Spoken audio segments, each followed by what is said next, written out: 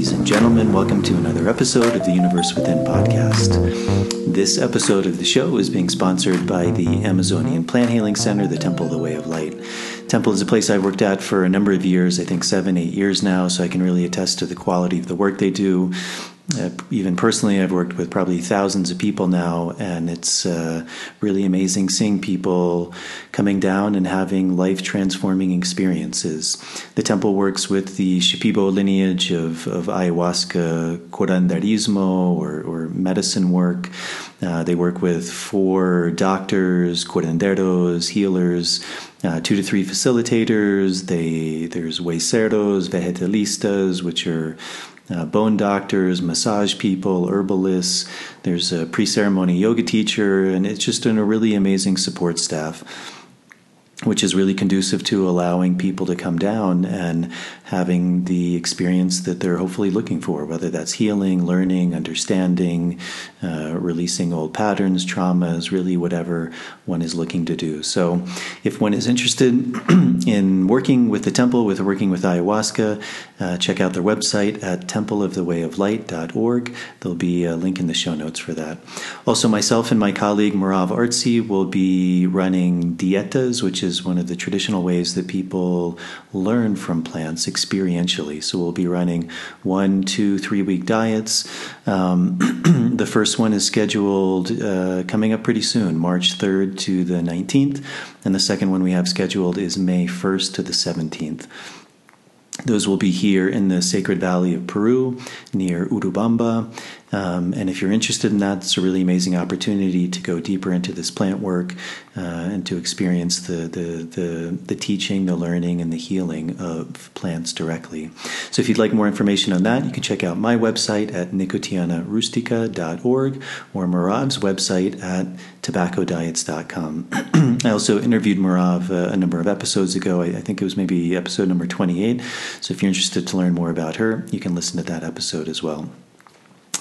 So today my guest is my friend Uta. I actually met Uta working at the center, the Temple of the Way of Light. She came down originally, I believe she said as a work exchange, and then eventually she started facilitating there. I've worked with Uta for a long time. I really enjoy working with her. I think she's an amazing woman. She has a lot of knowledge. She spent a long time working in Germany, in Berlin, I guess you'd call them mental health institutions, working with people who were undergoing mental illnesses, psychoses, things like that. And I think she has a really beautiful way of seeing what's going on. She has a really beautiful way of working with people. She's done a number of diets herself. She's worked with one of the really strong Shipibo families, dieting, and I think she just brings a really well-balanced, grounded, and really intricate perspective into her work. So for me, it was really a pleasure getting to sit down and talk to her, to reconnect with her, to learn more about her story. And I think you all will get a lot out of this episode. And as always, if you're able to help to support this episode, this show, that's a really big help to me. Patreon is a really good option. There's a link in the show notes, and for just a few dollars a month, you can subscribe to the show, and in return, you get a lot of added benefits, things like Q&As, early access to shows, bonus material, extended footage, things like that. So that's a really big help to me to continue to be able to produce new content, to bring on these guests, and to be able to share with you. There's also the option of direct donating via PayPal. There's also a link in the show notes. And then if you're not able to do that, simply going on the YouTube page, subscribing to the show, liking the video, turning on the notification bell, that really helps to build the audience, to eventually get it out to a bigger audience, and helping with the algorithms and things like that. And then with the audio the audio version going on Apple Podcasts, also subscribing to the show and leaving a starred rating and a short review is a really big help.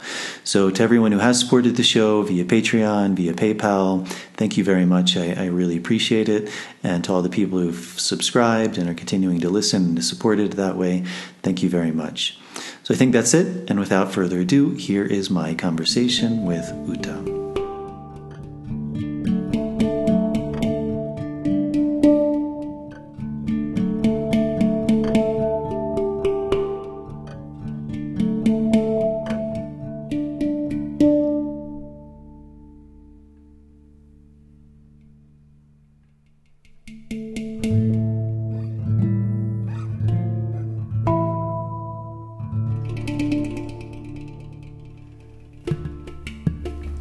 Mm-hmm. So welcome, Uta. It's nice to see you.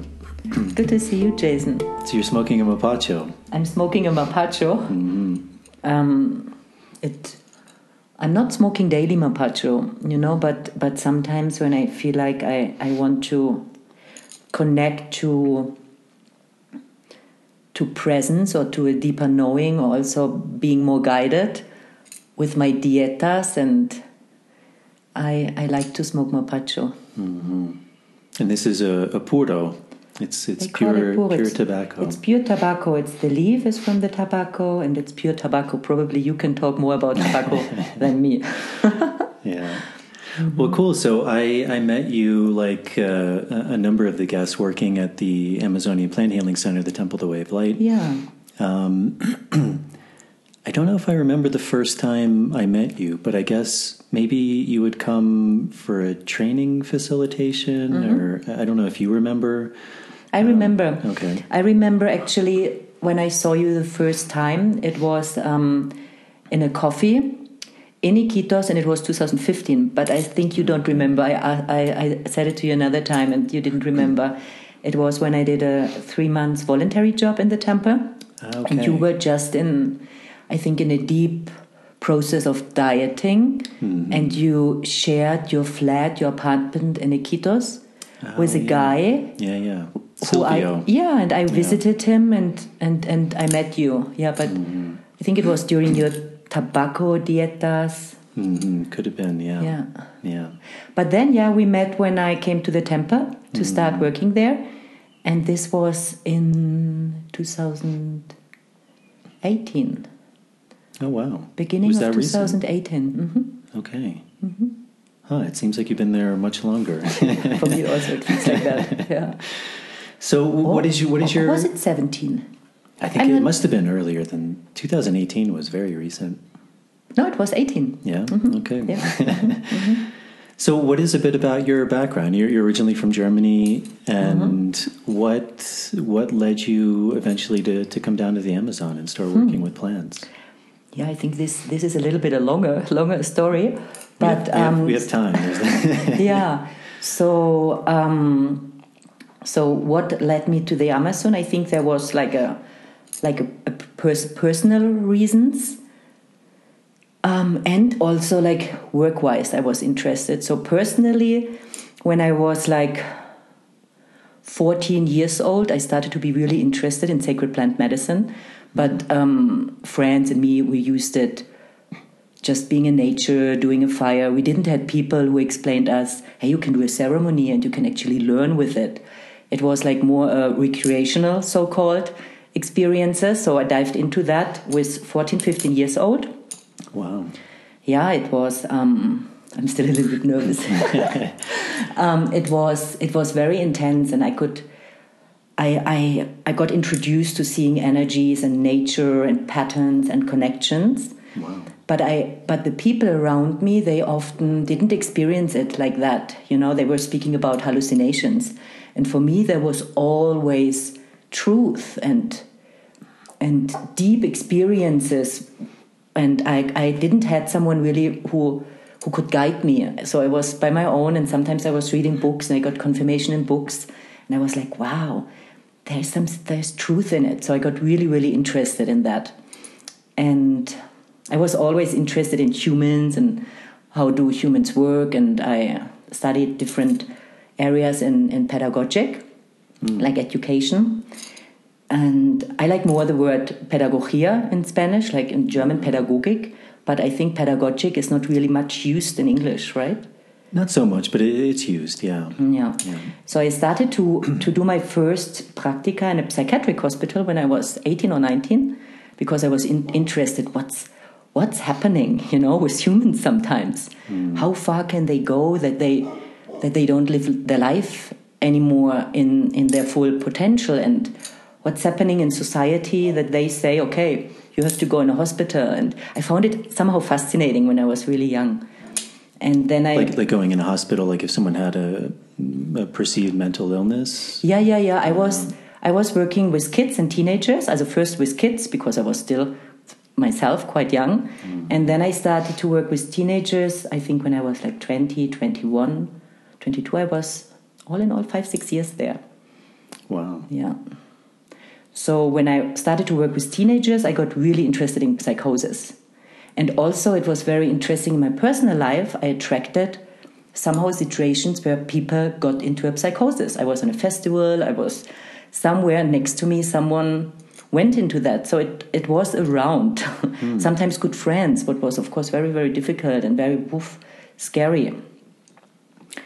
And when I worked then in the psychiatric hospital and I started to work in schools for so-called people with mental disabilities, I always had the feeling something is missing. Something is missing. And in my private life, experiencing with psychedelic plants and going deeper and seeing, things which were not really integrated in the Western society, it always made me curious. Where's the link? How can I connect that? Mm-hmm. And did you notice like similarities between people who were in a state of psychosis or who found themselves in these mental hospitals? It's a good question. Also the young people, like for the young people, I had often the feeling there's a missing link to spirituality. There's this everything needs to fit in a rational structure. I think I already could somehow sense that this can crack, and building cracks and separation, confusion.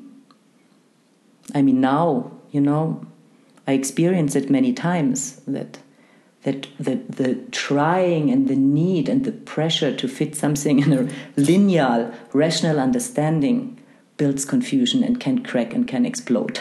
But this is something I think I sensed already earlier, but I was not allowed to talk about.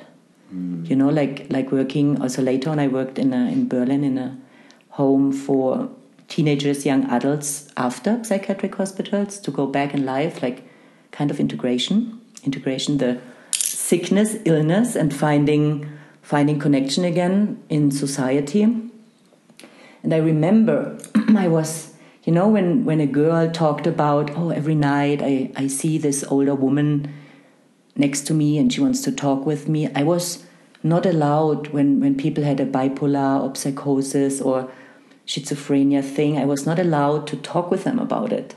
Yeah. Why was that?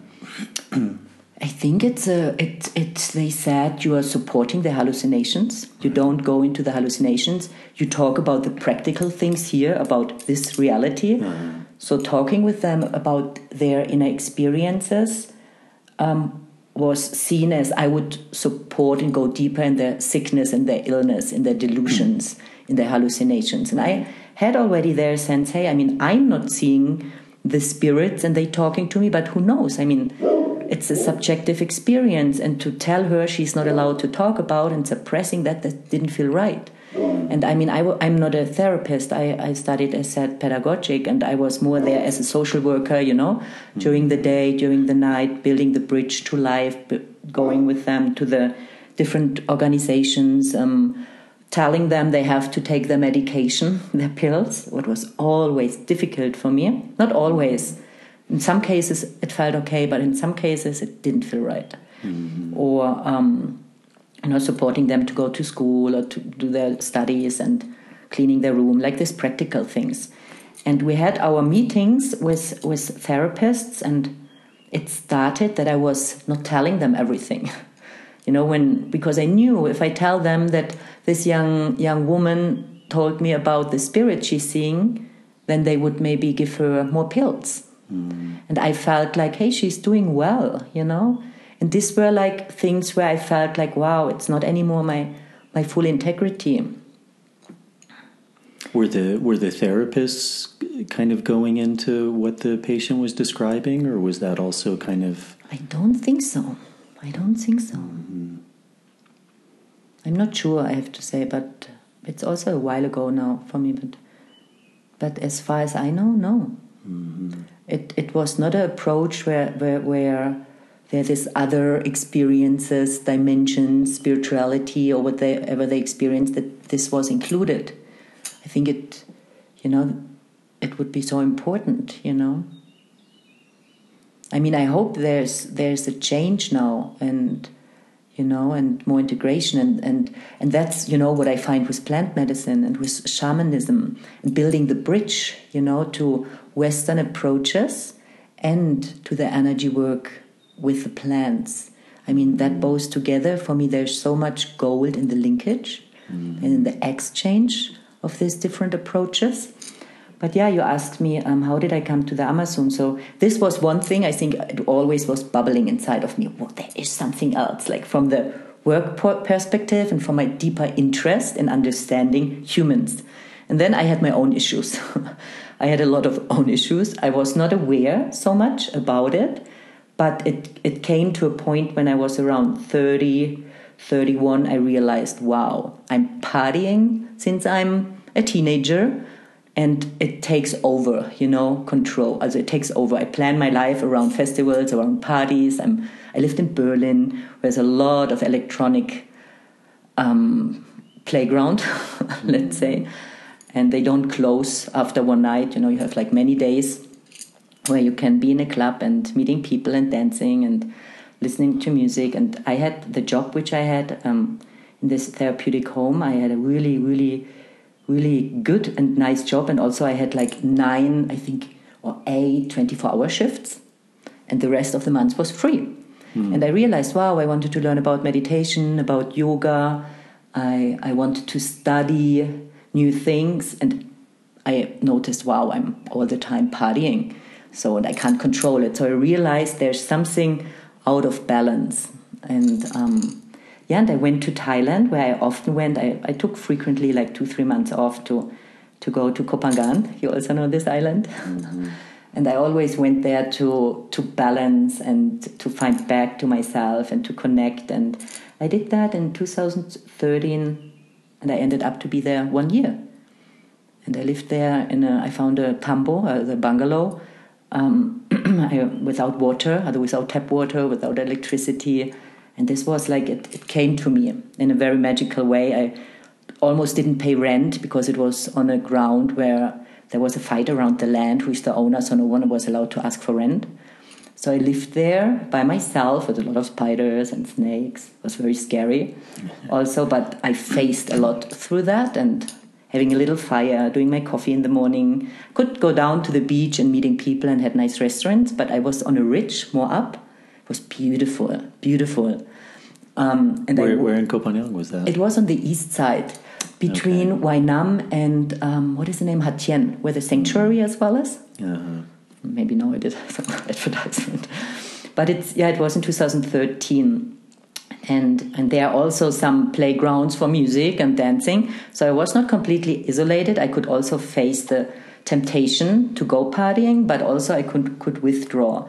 So it was a huge transformation. A lot of emotions came up. I could see like a lot of patterns, and it was difficult. And also my English was really limited. So I was a lot by myself. I met amazing people, but until I understood, the others were faster. So this also brought a lot up, regarding connection and being by self and feeling separation. And before I always was with people. I was a completely social person and always in groups of people, and so in that year somehow it showed more and more up. Ayahuasca, I heard it. Ayahuasca, but you're vomiting. And I was like, no, I don't want to do that. I take my mushrooms, or that's fine, and then it came up more and more, and I did in that time some theta healing courses. And I developed somehow my own way to connect and to do my meditation. And at some morning, I was sitting on my rock. I don't know if you know this, rocks close to the ocean and the coast and Koh Phangan, they are strong. And I was always sitting on this rock in the morning, watching the blue ocean. And one morning, I never had this experience before, and I never had it after. But at this morning, I saw like a jungle, and I was like, is that here Thailand jungle, Kopangan? No, it was like Amazon jungle. And I saw somehow the wine from ayahuasca, and it was exactly the wording, you will go to Peru and work with ayahuasca. I was like, work with ayahuasca? What is that? And then I was questioning myself. I was like, do I create it? Is that my mind? Because in that time I didn't know what to do. I knew I don't want to go back to Berlin. I knew that. But I also knew I need some money at some point again. So there was this time I felt a lot of pressure and very anxious to go back in society to Berlin. And I knew I always find a job. It was always easy. But I felt like, no, I can't do that. So when this showed up, it was like, okay, if this is true, show me the way. Show me the way, and I will follow. And I will find out if it's an illusion, if it's something from my mind, some desires, projections. But if this is true, and it came really, really deep. And sometimes when I'm looking back now, I wonder, how could I do that? How could that happen? But I said, if this is true, show me the way. And it felt really, really deep, and I was quite blown away from this experience. And there were in this year, different things happening where I was blown away, really blown away. I was like, wow, there's so much more out there, so much more than I'm aware about. I had another meditation, like a group meditation, where certain people were doing certain things with energy. I don't know what really happened there, but it was like I started to sing a song in a language I didn't know, and I never was singing. I was very blocked, very, very blocked. And there were certain things happening where I knew and after that, a few days later, I met a woman and she, after a longer talk, she was like, you are this jungle girl living there. I was like, yeah, but probably not so long anymore. I have to go back to Berlin. My money gets less and less, and I'm sad about that. And then she said, I have a farm in California. Would you like to come there? And I was like, what? It was a few days after this event where I said, okay, if this is true that I go to Peru, show me the way. I need money. If I get money, I'm going there. I do that. So a few days later, this woman appeared. So I did that. I went to California. I worked 3 months hardcore on a farm, very nice place in the mountains. And two women I met in this time, they told me about the Temple of the Way of Light. I was like, looking it up. And then I wrote a letter there, hey, I would like to come as a volunteer. And they said, yes, come. So I took the money from this work on the farm, and directly after I made my first trip to Peru. And this was in the beginning of 2015. And since then, I'm almost only here. I only went from Peru back to California in the beginning to make some money and going back to Peru. And I think a few times I went to Germany, but really short. So I was here mainly 8 months, 8 months the year. And then I made my residency, and I met the family where I'm dieting with. And so this was my way to Peru. And were you interested in what might be described as shamanism, or was that you just knew there was some indigenous wisdom that you felt drawn to? Because kind of as I take shamanism, it really is. I was talking about this in the last podcast I did with my friend Will. That really all of these esoteric traditions or shamanism were discoveries into the nature of being, into the nature of the human, the mind, what it means to be a human being. So did you think about that in a way, or it was just you knew something in the Amazon, this plant was calling you, and that was the path? Looking back, I think there was a deeper knowing, but not really conscious in the head. I knew, but more here in that area, I need to drink this plant medicine and it will unreveal something. There was this deeper knowing. I didn't do any research. I never was a person who was taking a lot of information in through books. now also I know more about it, that I'm more like experimental through experiencing learning. And then sometimes I get curious and then I read about it to get confirmation to my experience. I'm more that direction. I go more through that. And I was very curious what are shibibos, but I didn't read any books or watched any movies before. Nothing. I read a little bit about ayahuasca. I knew it's 2 plants, but that's it, you know. It was like this deep feeling. I go there and I drink medicine. And some people were surprised. You committed for 3 months and you never drank that before. And I was like, yeah. And it felt just really right. I think there was this, as I mentioned before, since I'm 14 years old, there was this deep curiosity. What is that? What I see? What are these energies and these colors and this web? What I could see, like this network, what connects every living essence. I could see that when I was a teenager, and I was so curious that I think a part inside of me was looking for people, for wisdom keepers, like for teachers, for something what can explain me my experiences. So I think there was this deeper looking for shamanism, but not consciously. Mm-hmm.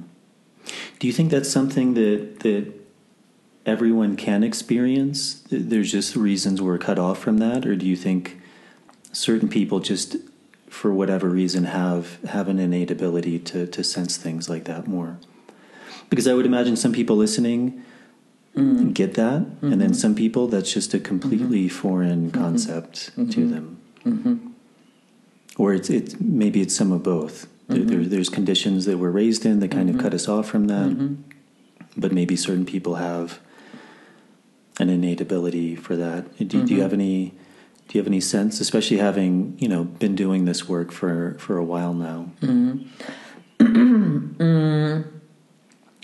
I mean, I believe that every human is able to experience that, but to the same time, I see there are so many conditions which block this completely openness of perception to go there and to see that. And I also believe we are all on a different path, and we are attracting different things, we are learning different things. And I think for some people, they are just more open to that, and some people are not. And but also, as we experienced, I know we both also experienced that many times together when we work together in the center, that people are very rational and not believing in any of that. And through the plants, woof, things opening up, and the whole reality changes. What is a part of a huge integration? If you are so certain that how you see things, that's reality, and then you get introduced that behind that there are so many subtle other layers where it gets broken down to the smallest particles, which opens completely different perspectives. So I believe every human naturally in its essence is open for that, but I believe through our ancestors, through where we come from, where we went through all these different conditions, beliefs, patterns, for many people it's not real and not accessible. But I don't know. I mean, plants are big openers for people who are not believing at all in that. But also not everyone wants to do the plants, and that's totally fine. Yeah. Not everyone wants to go there because of different reasons, and that's completely fine and completely okay. I mean, it's sometimes interesting for me if I would imagine every human, or let's say 80% of the humans in the world would have this opening to see, wow, what would change, How would our systems changing? Because obviously our thinking changes, our actions changing, how we touch life, how we make decisions, everything changes when this is opening. But Yeah. What's one of the fascinating things I often think about is, you look at the times we're living in with the coronavirus, and I think everyone, to some degree, has a sense of something like washing your hands is very important, because there's bacteria and microorganisms and potentially viruses that can live on our skin, and by washing that, we potentially kill those or remove those from us. But 150 years ago, that was a foreign concept. I mean, there was a famous story. I forget who he was. I think he was a British medical doctor, and they noticed that a lot of infants, when they were being born, were dying, and they weren't sure why. And this one doctor came along and he said, "Look, I think we as doctors need to wash our hands before we aid in the birth."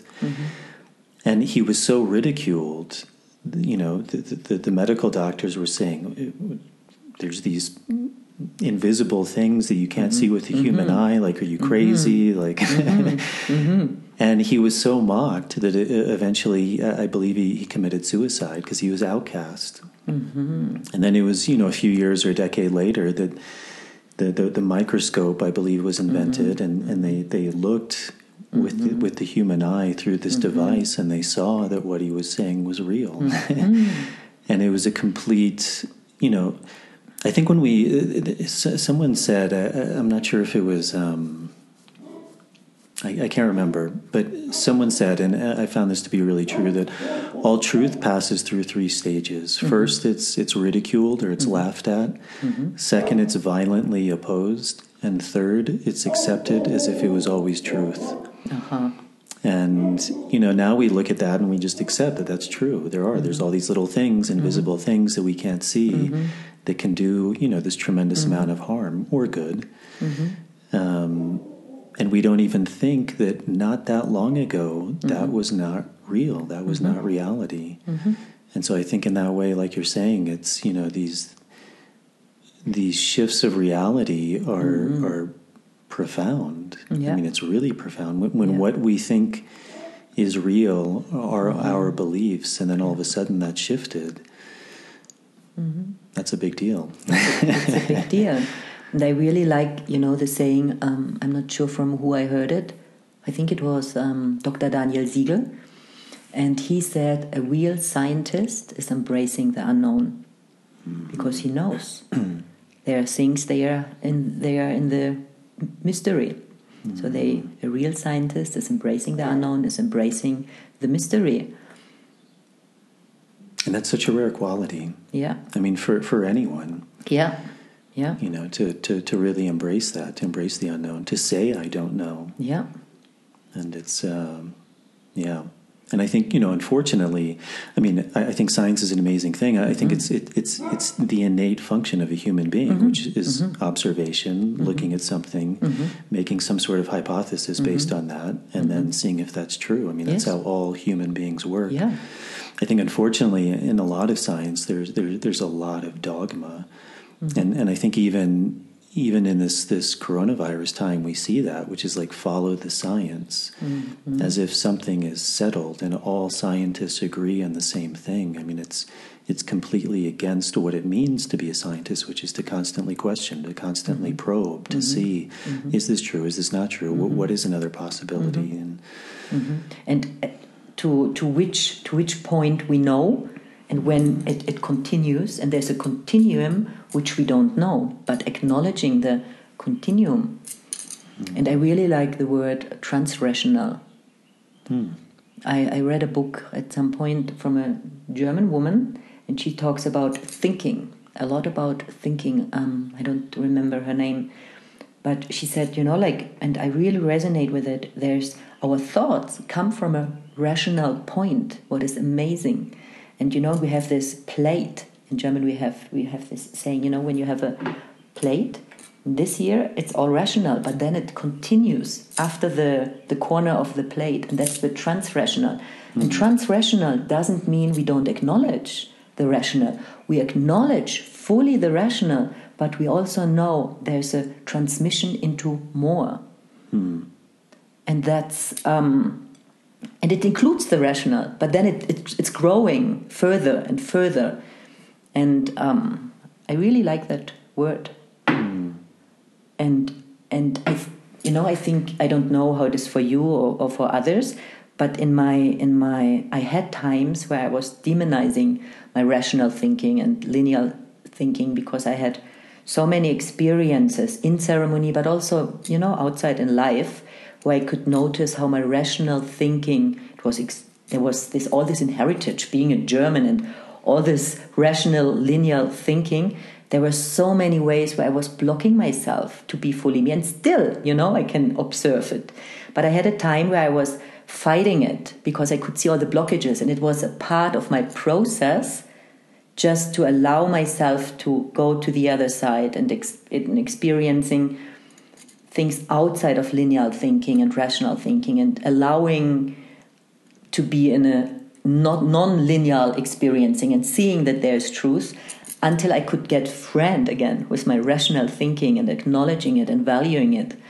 And I think we go sometimes through these different experiences where we live different extremes, Mm-hmm. And I remember how friends or my dad, who are very rational, how it was difficult for me to connect to them when I was in the time I was against rational thinking, because it was just my process to dissolve more this pattern and to get to know it more, to allow other energies and other experience come in, until I could, get friend with all of that and seeing it all is important,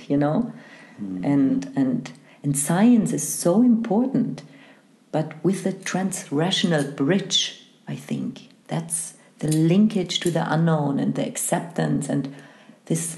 And we know, the universe is unlimited. So why do we need to make it? Why do we need the limitation? Why do we need to put it in a rational plate or in a rational structure? Why? Yeah, and there are many answers. So it's fear. We want to control. We want to know why. So, and I think that's a huge field to explore. Mm-hmm. And also, like the example I gave, mm-hmm. It was irrational and only until it became rational. Exactly. It was a really good example. I really like it. Mm. And I think the same was with certain mathematic and physics scientists in the past who got demonized and who got pushed out of society until, at some point they realized, wow, that's actually true, That seems to be I think one could say, like the archetypical experience of any great thinker is they're always in the beginning laughed at or demonized. Yeah. Until eventually the proof is just overwhelming and it becomes accepted as truth. Yeah. Mm-hmm. So what was, when you came to the temple for 3 months as a work exchange, what was that like for you? Oof.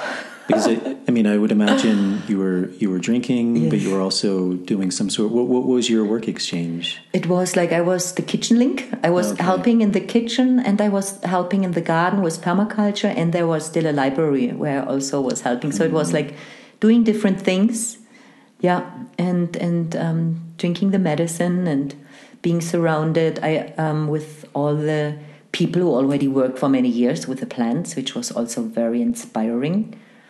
A lot of learning and seeing like the groups coming through, how they go through the experience. So it was very transformative and but my ceremonies were very difficult. Mm-hmm. Yeah, it was very, very, very, very difficult, and not like some people say like they have this huge seeing all these things and having this huge breakthroughs. I didn't have that. I had like really heavy stuff, and I was tired, and my body was icky. Like, can I say that? And I went a lot to the toilet, but I didn't have this wow openings, But I knew it's a cleansing. I knew it's a restructuring. I knew these are tests, and I knew when I continue doing that, something new inside of me. It's what I need to do.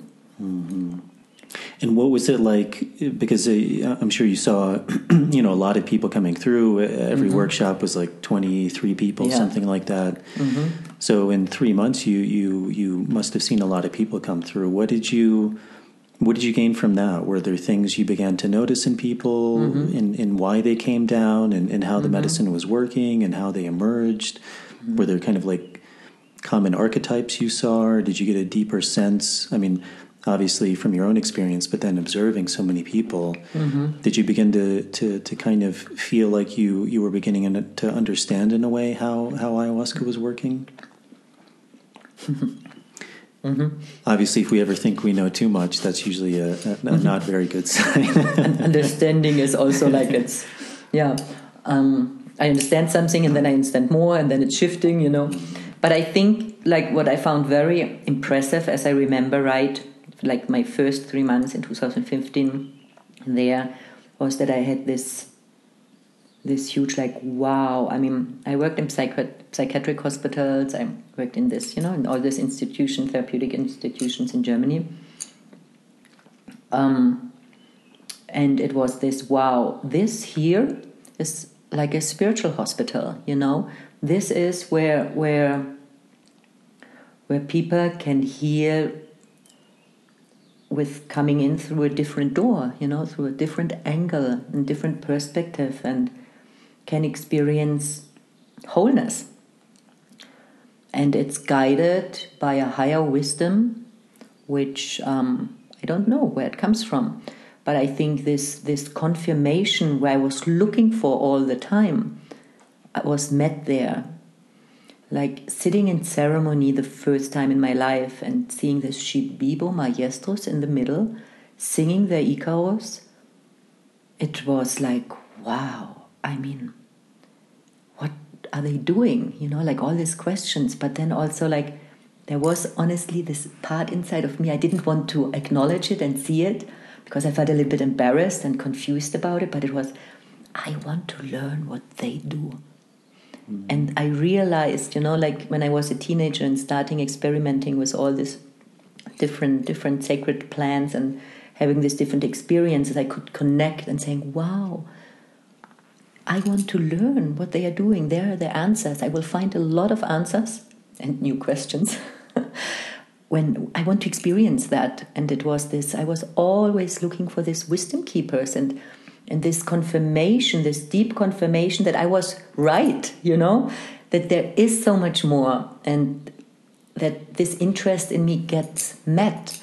This was like huge for me. And, also seeing like the Shibibo maestros, like giving also plans, like other plans for healing, like where they address physically issues, but they are then connected, to the mental structures and the emotional structures, and it gets all this one movement of energy and this connection, and it's not separated. Oh, you get this pill because you think that way, or you get that pill because your emotions are like that, or you get that pill because your body has that or that symptom.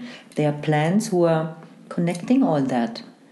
And through then having the own experience through ayahuasca, where the perceptions and consciousness and connection to consciousness and to self is opening new layers and doors, how there's also this self-healing and self-realizations happening, while you also have the shamans or the doctors as the Shibibos who are working with you. So it's like a more empowerment, healing in the way I don't depend on the pills you give me. I do my own work in connection with the plants, in connection with the shaman who knows how to work with energies, in connection to so much more out there, which is guiding my experience as well. So this was, the first introduction to all of that, which was huge, and where I had in 2015, the wish, I want to work here. And I was speaking with already after this 3 months, I was going to the director, to the manager, to Deborah, who is now also such a dear sister. And I was like, I want to work here. But obviously I didn't have enough experience, I just had my first 3 months. And she said, if you're really interested, the next step, or I asked her, what are my next steps, to work as a facilitator and to be in that field. And she said, the traditional way is you start to do diets, master plan diets, to learn more about all that. And this was like, yes, okay. And so that was the next step. Yeah.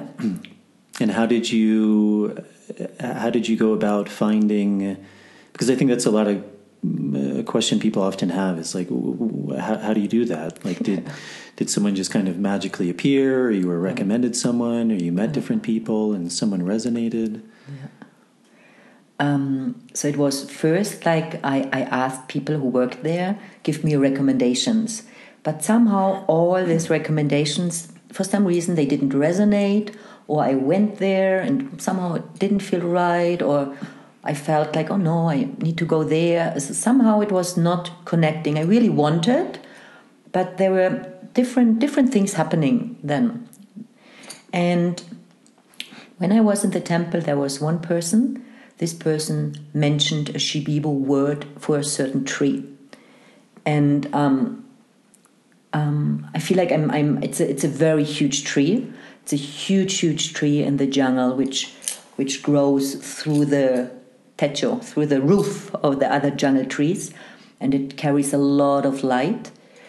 But this person mentioned this name of this tree in Shibibo, and it was like vibrating, and I was like, I didn't know anything about master plan diets, besides that's a kind of training and learning, nothing else I knew. And I was like, what is this name? And he said it again. And I was like, wow. And then I mentioned that to another person who also had a lot of experience. I said, what is about this tree? And this person said to me, you should not start with this tree. That's a very powerful tree. If you start to do a diet, try other smaller plants. And I was like, okay.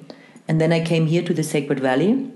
And again, I met a person who was talking about exactly the same tree. And I was like, wow, I hear again this word. And it was like, and how he talked about it, it was like, wow, I want to do that. And then I asked, who are your maestros? And he named the maestros, and he said, this is like this lineage works especially with this tree, and it's a very famous lineage if you want to work with this tree. And I was like, wow. And it was like everything was opening. But then I had this voice from this other person, you should not start with this big tree, start with smaller plants. And somehow I was really respecting the person who said that to me. And I was somehow listening to that. And and then I did my first diet here in the Sacred Valley. What was nice, but it was not with the Shibibos. It was with 2 other trees. It was really, really deep. It was good. It was just a short diet from 7 days, but it gave me a lot in that time. But I didn't forget this other tree, and I wanted to do that. So a little later, I met another person talking again about this tree, learning with the same maestros. And I was like, hey, can I have the contacts? How can I connect? And I got a name from a guy from the Netherlands who's studying with them for a long time and organizing dietas. And I was connecting to him, and I said, I want to do that. And he said, yeah, sure. And I said, yeah, but I don't have so much experience, And he said, that's fine. And and so I connected to them. And it was interesting because things in Germany were happening. And I went to California working, and I wanted to come to the jungle, training with this tree and this lineage. And then something happened in Germany, and I had to go to Berlin. And I was devastated. I was so sad. And I was like, I felt I would work with this tree, and now I have to be 2-3 months here in Germany, and then I can go to Peru. But it was so sad for me that I have to wait a couple of months to take care about things in Berlin. And then I contacted this guy from the Netherlands. I said, hey, I'm so sorry. I know I promised I will come, and I'm serious. I want, but I have to be here in Berlin. And he said, hey, you know what? I bring the first time the maestra to the Netherlands this summer. And I was like, the tree and the maestra comes to me. So I went like for 2 times for 10 days. These were my first diets with this lineage to the Netherlands. Just 2 times for 10 days from Berlin to the Netherlands. I did that there, and then later I went then for my first 4 months diet with them to the jungle. Yeah. So this was the start, how I found them. And I have to say, like the first 10 days with this maestra, She comes from a very famous and well-known lineage in the Ucayali region, Shipibo lineage, who works especially with this tree. It's also called like Palo Volador, or also Tree of Light. If someone wants to know more, I'm happy to share, particularly if someone really feels the call. It was after these 10 days I knew, okay, I want to learn with you my whole life. It was like very, very strong, very, very strong. And it went so deep, and also afterwards, like how my life shifted. Very challenging, not easy, very strong. And there were and I didn't go always forward. There were also like relapses back. But so strong, I knew, okay, if I want to learn that, and I got supported from life the whole time, that I could make money, that life was guiding me. And when doubt came in, what I'm doing in the jungle with these trees, and parents, friends, they were doubting. Of course, I also had this doubt. But when this doubt came up and I had other thoughts and other ideas, maybe that's not the right thing. Always life and universe was pushing me back. So I ended up again in the jungle, again in diets. And I continued until the doubt was gone and it got more and more clear. That's it, what I want to learn. And how would you describe that dieting process? Because I think that's something a lot of people are interested in, but it can also seem very foreign to people. There's you interviewed my friend Brian as well. I'm not sure if he said the same, because he learns with the same lineage. But there's this, I like just to give this picture. There's a tree, and this tree carries like a own world, carries own consciousness, own information, wisdom.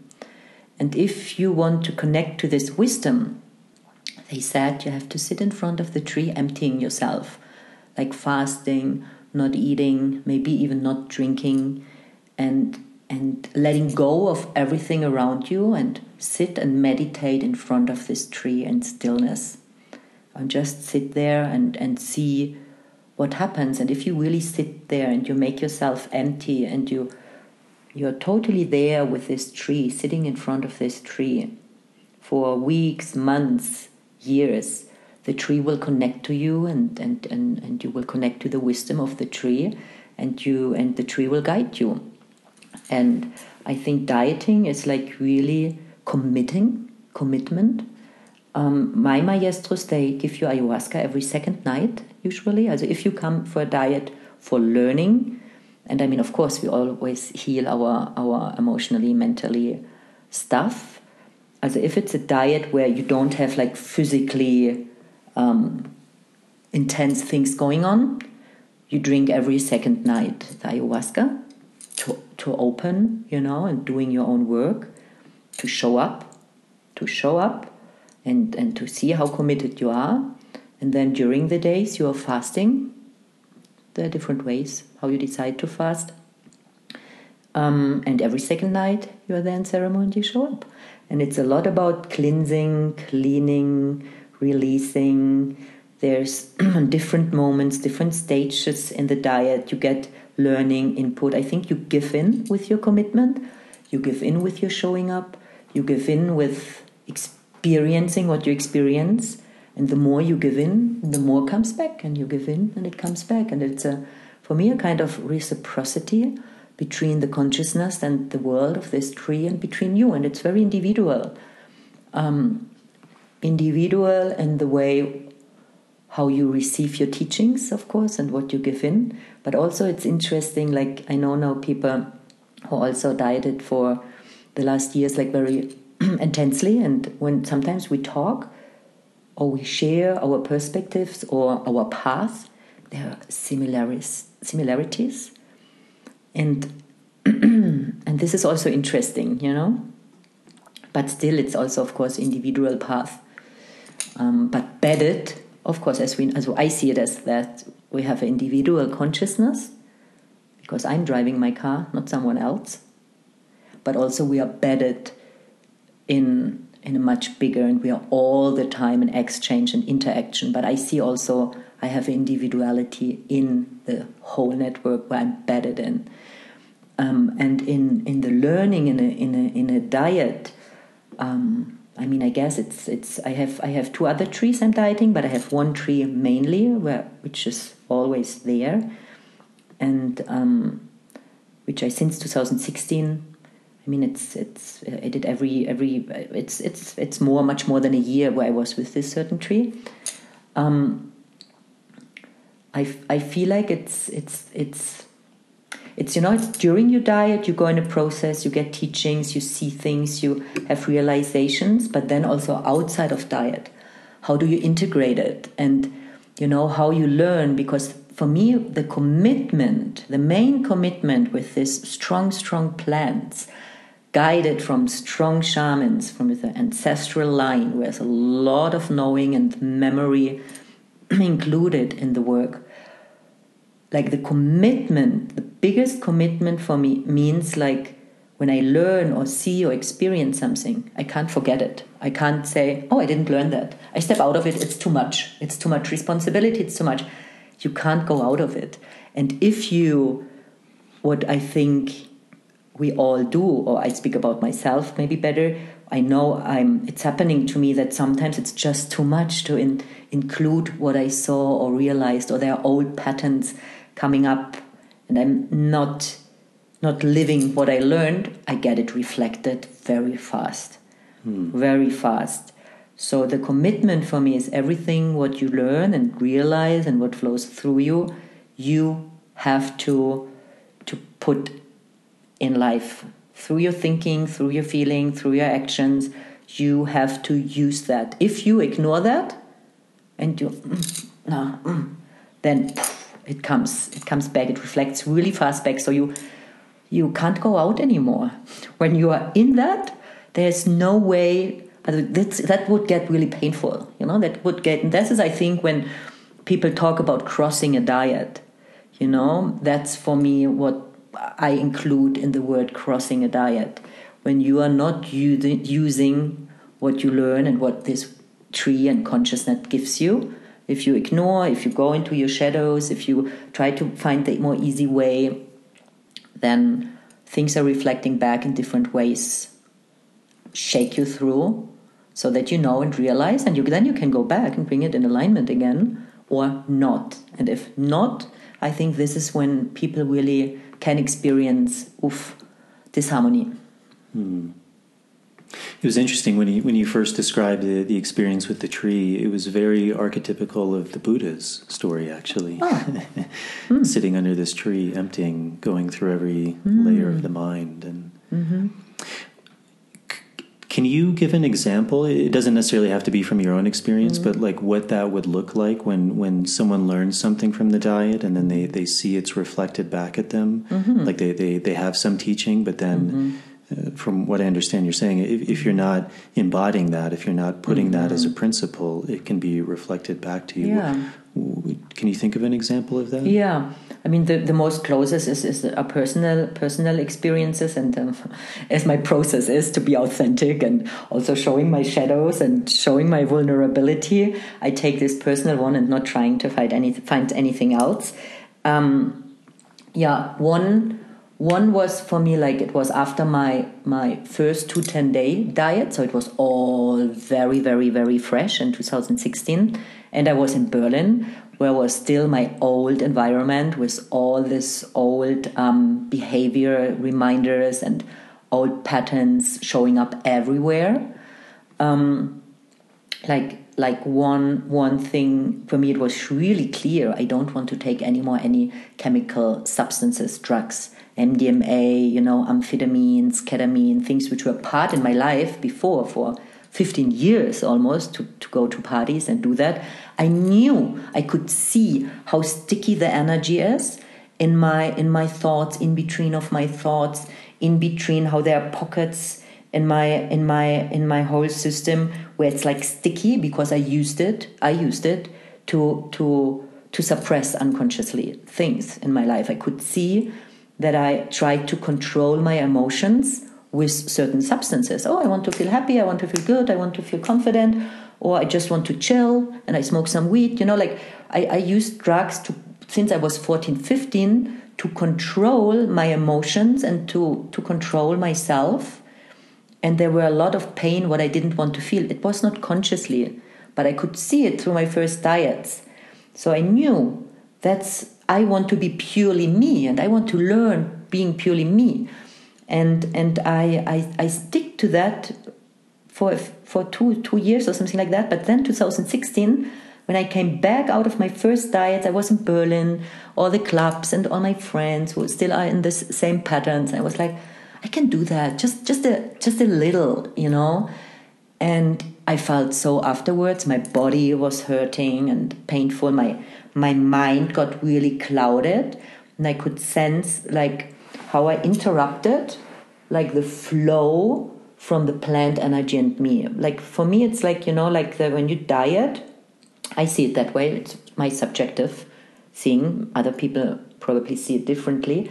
But I see it like when you diet, you get this network, like this really fine network of energy which is flowing through you and which is connected to the trees and to universe and to other wisdom, and you are embedded in that flow, And when you are in alignment and when you're connected and aligned with what you learn, you're the whole time in this interaction which is guiding you, which supports you in your releasing and in your healing and in your input and output.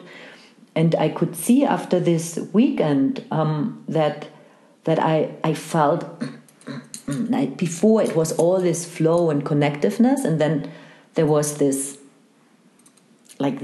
glue, like not being really in the flow, and also I could sense it on different layers. Luckily, I went to Peru and I was dieting again, and then it was for me, I got cleaned out and I could learn even more. I mean, I learned a lot through that, and I don't regret it, because for me it was really important, this relapse, in this old pattern in 2016, to really realize even on a deeper layer what it means. Same, also like a personal example, but maybe people can relate to it. I had also in my first diets in 2016 like a huge teaching. It's personal, but it's okay. About what does it mean to have sex with someone and exchanging energy, and with who do you exchange energy. And the tree was showing me, or I saw. I mean, I say sometimes the tree was showing me, but it's through the tree and through the ayahuasca I experienced like a really clear image. How through dieting I get this green light energy inside of myself. And dieting also means honoring your energy, taking care about yourself, looking after yourself, being healthy, being well and taking care. That's also a commitment.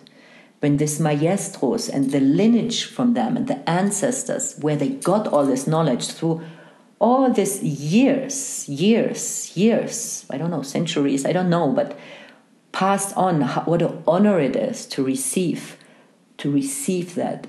And your part, my part, was shown to me. I have to honor that and taking care about it and not waste it. And if I have sex with someone who is still, and I was in Berlin, that's why it was about a particular person who is still in this life, like drinking, partying, and not taking care about his energy. If I exchange with someone who has this different energy, I'm not honoring because I give it out and I get this gray, I saw it like gray and sticky back. So I'm not honoring my energy. So I have to be more conscious and aware about my energy and to take care about that. And I also had a relapse in that in the beginning in 2016, and also afterwards I experienced similar things like I explained before. So and then I realized like even more like how much commitment it is, I mean, that was just my beginning experiences, but also now later on, when I started to do retreats, when I started to do master plan diets with my maestros, where it's like really, really clear how to organize something, how to be in alignment, how to take care about others as well, and not me first. What does it mean to be in service, and really letting the energy of the tree and the knowledge flowing through me and being there as a channel and as a bridge, and also there I had sometimes moments where maybe an ego thing played out, or I didn't want to do something because money-wise it didn't make sense, and I had just the thought, it doesn't make sense money-wise. Why should I do that now? Traveling there, doing all that for this 2 or 3 people. And then I got really fast, shown, no. You do that because you are receiving so much and you're grateful for what you receive. And it's my integrity to give it back much as possible, that other people can learn as well and grow and heal as well. So let go of all other thoughts. Be in this flow of service to be in reciprocity with the plant work and the medicine world, the Rauhnötte. So you are in reciprocity with this world. So it means that your service is to create space and hold space where your maestros can work and other people can come for healing.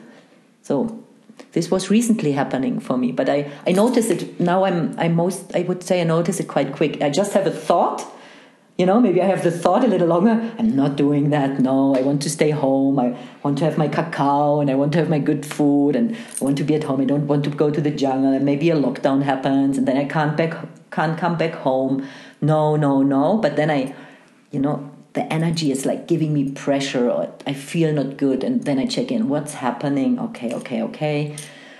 And then I make the decision. I book the flights. I say, okay, I'm doing that. And then again, I feel supported from life and energy and that. Mm-hmm. So these are different. Did this answer of your question? Yeah, that seems like a really good point too, because I think a lot of people, it could be correct, but I think it could not, which is this idea that, the deeper one goes into this work, the mind is just pure, clean, and these what you may say negative thoughts don't arise. And I think that's really nice how you put it. It's not that they don't arise; it's just there's a recognition of it faster. It's one can see it for what it is, and then it loses its power and it goes aside, and a clearness or a higher truth or a clarity arises in place of that thought. Yeah. And I think that's an important point, because I think a lot of people, as you were mentioning, this process of integration, if they relapse or these thoughts come up, it's almost seen as a failure. But I think more important is then, how do we react to those? And are we sitting in that thought for 5 minutes, for 5 days, for 5, some people 5 years, 5 decades, some people sit in a thought. Or does the thought arise and for a shorter amount of time, it has a hold, and then it's something else arises and replaces it. Yeah. Yeah. You're so good with putting things in words and explaining them. So you mentioned also something really interesting. You were saying when you were 14, when you were young, you're out in the woods and you were working, I'm guessing maybe with mushrooms, and you were having these really profound experiences where you were seeing energy and connection. But at the same time, you felt like you needed something else, like a guidance, maybe. So what do you think is the difference between working with something on your own and having a guide? Or you use the word maestro. Because I think for a lot of people, that's always this really interesting dilemma.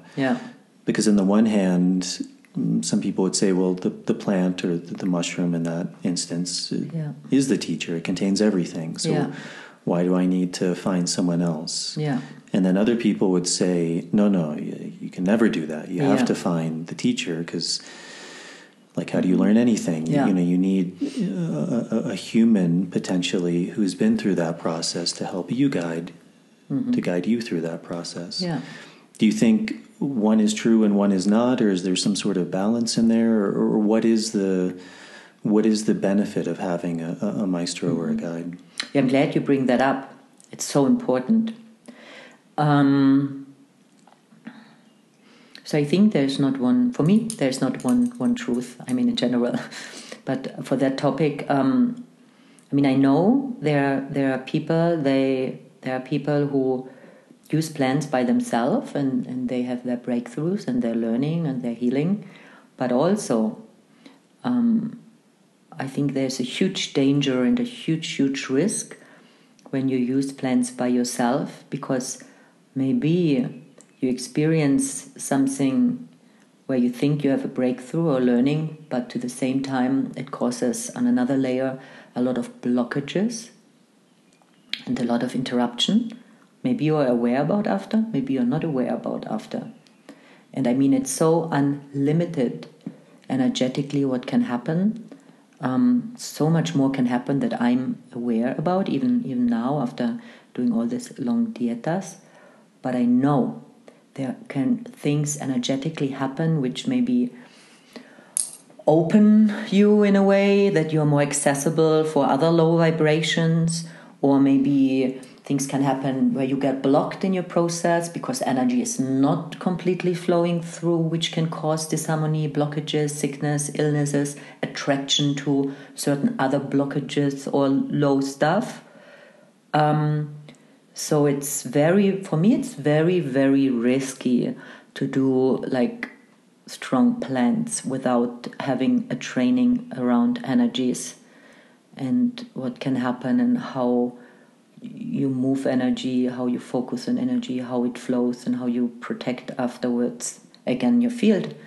I don't see myself there right now. My maestro supporting me now since a while, since more than since 2 years. I think they want that I drink by myself, just for me to learn.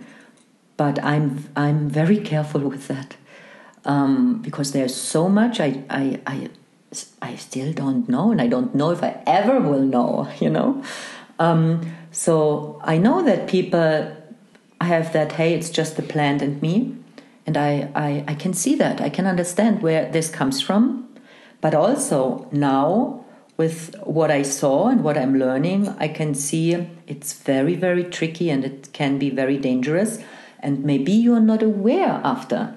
Maybe you have an accident, or maybe you meet weird people, or maybe you attract weird things. Maybe you're not in flow of life, and maybe it's connected because energetically something is not in alignment and it's not in the best shape. And maybe if you have someone who really knows about energy, like I call them Shibibo maestros or healers, just because I learn with Shibibos, but there are others, who learn different things. Maybe if you would work with a master who has the connection to the plant and to the energies and know how to work with you and how to bring you in a good shape and structure, maybe life would be very different after. But there are things in the unknown, and that's just how I experience it and how I see it. So you would describe the maestro as someone who's, when someone takes a plant, they're able to somehow like guide or to align, to bring things into harmony, whereas if they weren't there, things could potentially be disordered? Yeah. Yes. I think when you really have like someone who knows, someone who, for many, many, many years learned to connect to the energy, consciousness, world, however you want to call it, from this plant, has a connection to the plant and is perceiving or seeing, when you drank the plant and you have the plant inside of you and the plant unfolds, the energy unfolds in your field, the person who knows how to connect to this world and consciousness from this energy knows how to connect this energy to you in the most best healing way, to connect you to light, in the way where I learn to make your field, to harmonize your field in connection even, to stars, to the sun, to the earth, to the moon. So I call it like that. Maybe for others this is not the way, but your place in universe, like your individual system gets connected and harmonized with universe where you are bedded in. And if there are blockages, or if there are patterns which are, they work on them, how they see it on an energetically level. How you feel it and sense it can be different when they do the work. Maybe mentally things come up, physically, emotionally. Maybe you don't sense anything, but they work what they see energetically, what unfolds and shows up for you on your different layers. Traumata, limitations, separation, things which are unpaired or dispaired. They connect them, they linkage them, so that the result is that the energy and the colors, the energy is what they see, that they flow in a nice pattern. So they work on this energetically channels and fields. And this has an effect in you, how you are connected to your being and how you are bedded in the whole.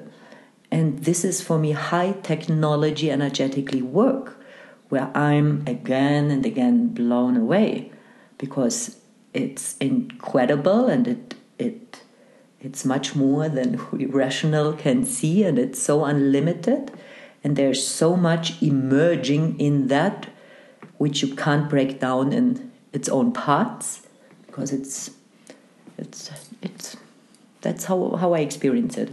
And this is for me the work from a good master or someone who knows, in connection with the plant you have in.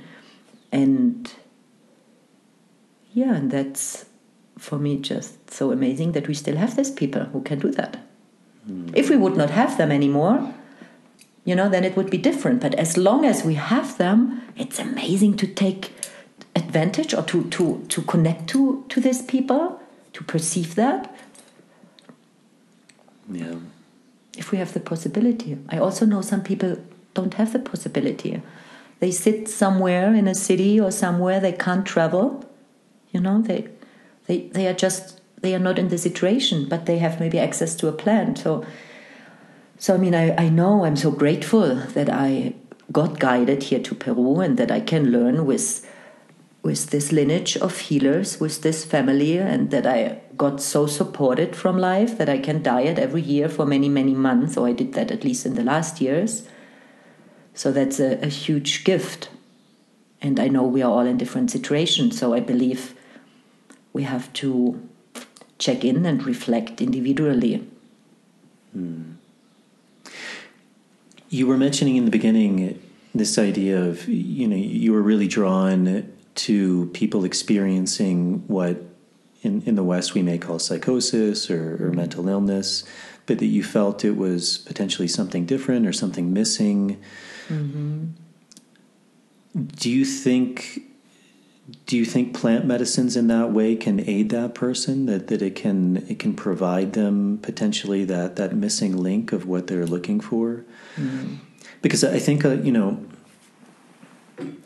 I would probably say every single human being alive is mentally ill, myself included. Mm-hmm. It's all a spectrum. How, to what degree do we hold on? To what degree do we suffer? To what degree do we believe everything in our mind is true? And to some degree, to that extent, we're suffering, or our mind isn't completely in harmony, which illness or disease just means being out of ease, being out of balance, out of harmony. Yeah. So obviously there can be a huge spectrum. And so I think everyone coming down to some degree working with these plants is suffering from some form of mental illness. It's the human illness, as you were saying. It differs individually, but there's also the human illness. So obviously, from all the work you've done, you've seen that has a tremendous impact, a tremendous benefit. But what about those people who are maybe, we could say, more on the further end of the spectrum, where in the West we would clearly say that person has a mental illness, that person has bipolar, that person has a psychosis. Do you think that actually these plants have the potential to heal them, or is there also a danger in that? Both. No, there's for sure a danger, and there's a possibility to heal. Both. I mean, it's such an interesting field, and it's such a we don't know what the outcome is. And I think with people who have psychosis experiences, and especially when they were for a longer time, not just a short episode, like a longer period, it's very, very tricky with ayahuasca, right? I think there are many, many other plants and which are not psychoactive, which can prepare and help, but I don't know much enough around that, I have to say. I'm not on the state. I think it's also very individual, what did trigger the psychosis. So I think it's very important for someone who knows that the person comes in a ceremony, like as in the traditional way, the healer, the shaman drinks the ayahuasca, the patient or the client not, but to give for the one who knows the chance to see what's happening energetically. Where are the entanglements? Where are the blockages? I think you need first to see the energetically pattern, and then to see how can you release, and how can you clean, and how can you restructure, destructure the energetically patterns, that it flows in harmony, with everything around what is. How can you bring in alignment the energy? Because it starts on the smallest part of energy, what you need to see, how to, from within, how to heal. So I think there is, from my perspective, not one answer. It needs to be seen first. What's there? Mm-hmm. You mentioned this idea that a lot of the younger people you saw, you felt like they were missing something in the spiritual dimension. What do you have a sense of what that is, or how that can be alleviated?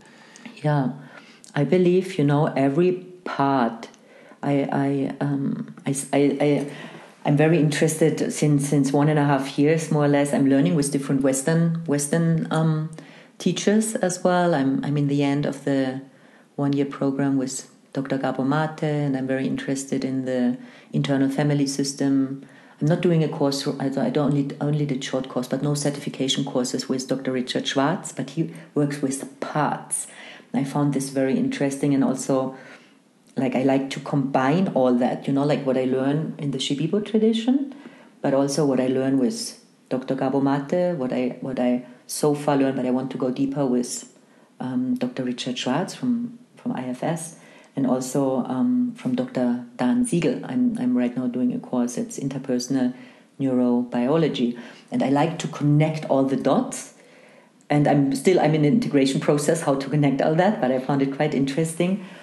But to come back to the question, for me, it's really interesting to see, and what is absolutely in alignment, what I learn in the Shipibo tradition with the plants, that every part in you wants to be seen and wants to be acknowledged. And I mean with parts like all kind of emotions, defense mechanisms, traumas. Maybe something happened and it's in exile, maybe it's separated, and then there are other parts which are protecting this part of pain or haven't been seen or trauma, And I think very important it is to, we could say, unblend these different parts, or we could say to learn to distinguish these different parts in us. And it needs often time, because there are many defense mechanisms which we build up, or many protections.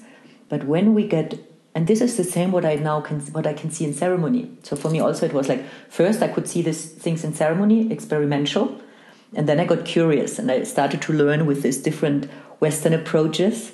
Also, I want to mention the diamond approach, which is for me like also like opening a lot.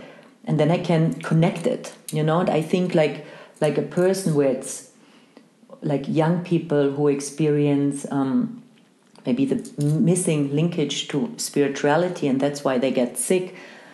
I think it would really be important to really give them the chance to see them and that they can feel felt and really, really going in attunement with them and building up trust and resonance so that they feel safe.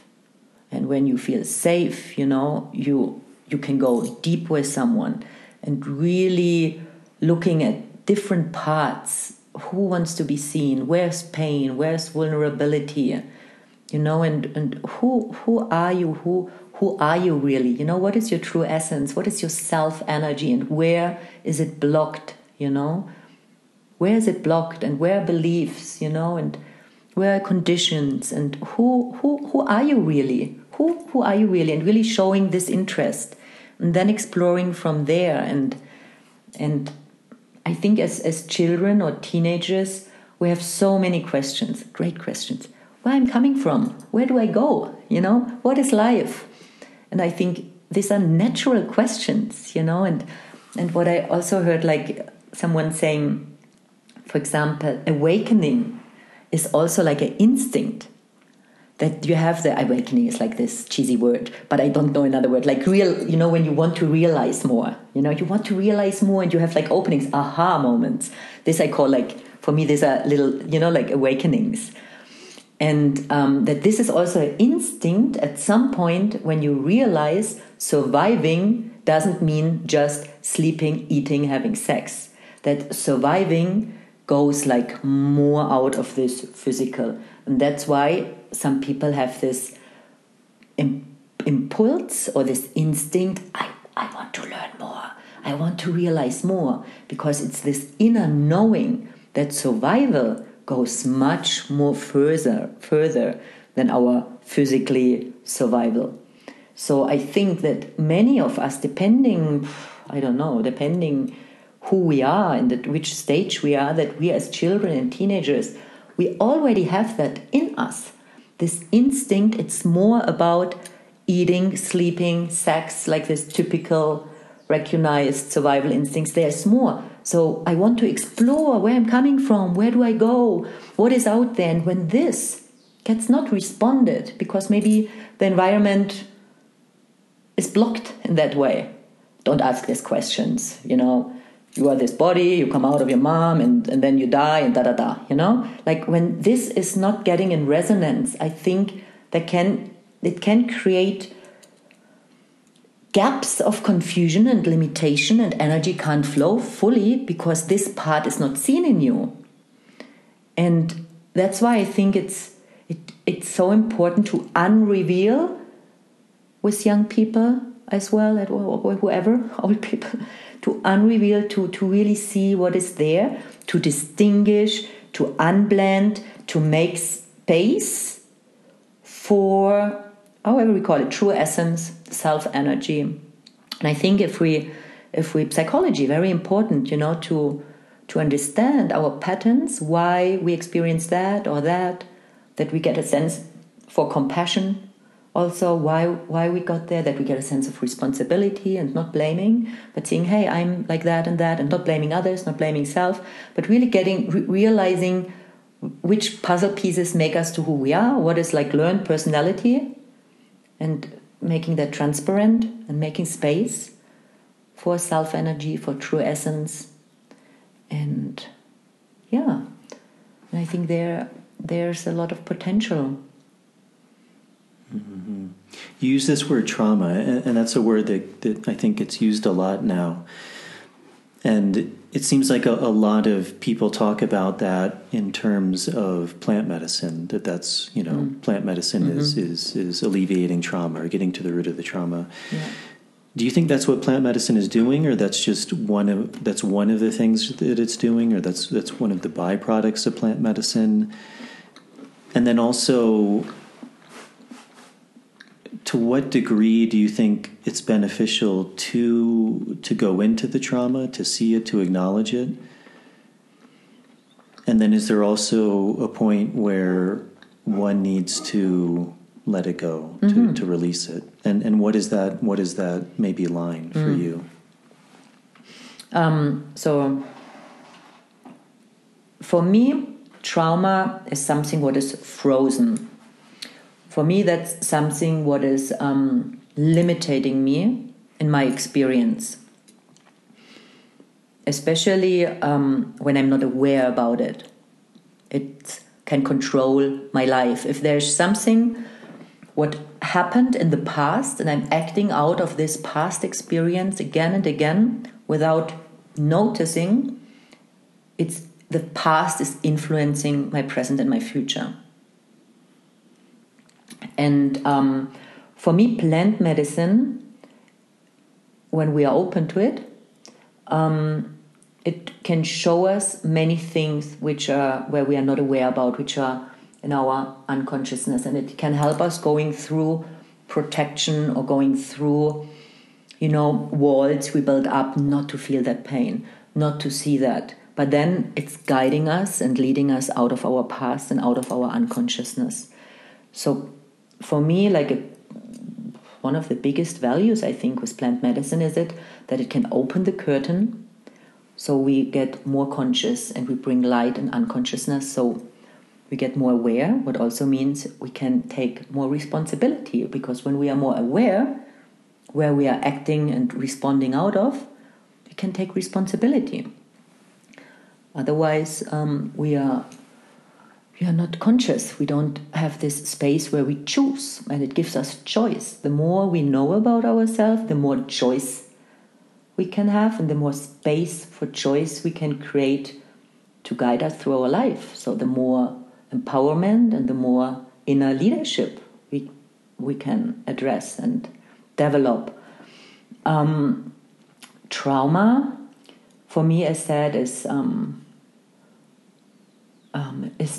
limitation, and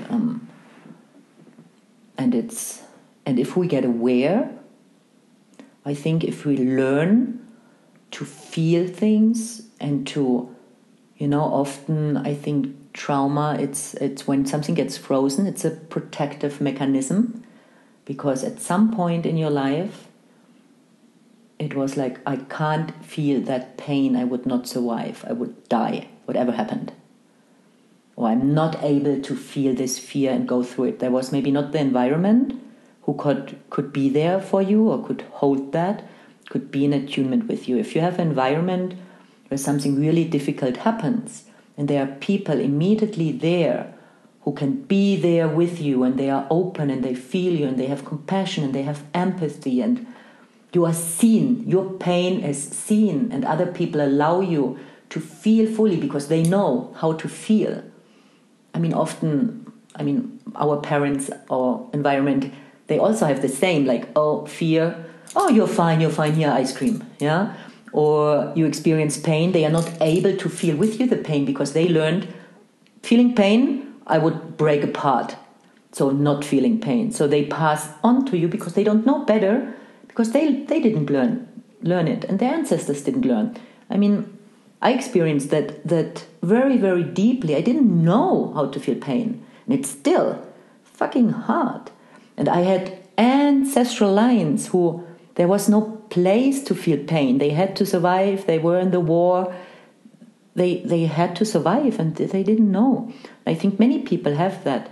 So I think trauma happens in how I see it, or it's just a word. But what I see is when we have to suppress certain parts, certain emotions, because there's no space to fully feel them, because when it's fully felt, I think it can't get this block, it can't get this frozen part, and if it's fully felt, energy goes through it, and it gets part of us. It gets not separated, it flows with us, it's one.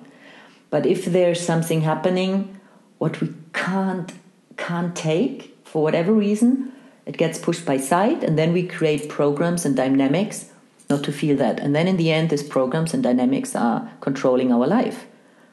But when we get aware, we can untie them, we can see them, and step by step, some people fast, some people slow, whatever fast and slow is, but they can address these things, and they can get aware, oh, now I have this defense mechanism, and now I do that because I don't want to feel that. And the more we bring that in daily life, what is for me integration, what is for me, I call it like also inquiry. I like the word inquiry, to ask questions, to self-inquiry.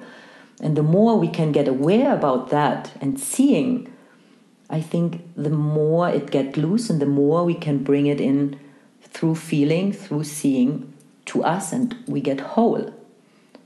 And I think the plants can be very, very supportive.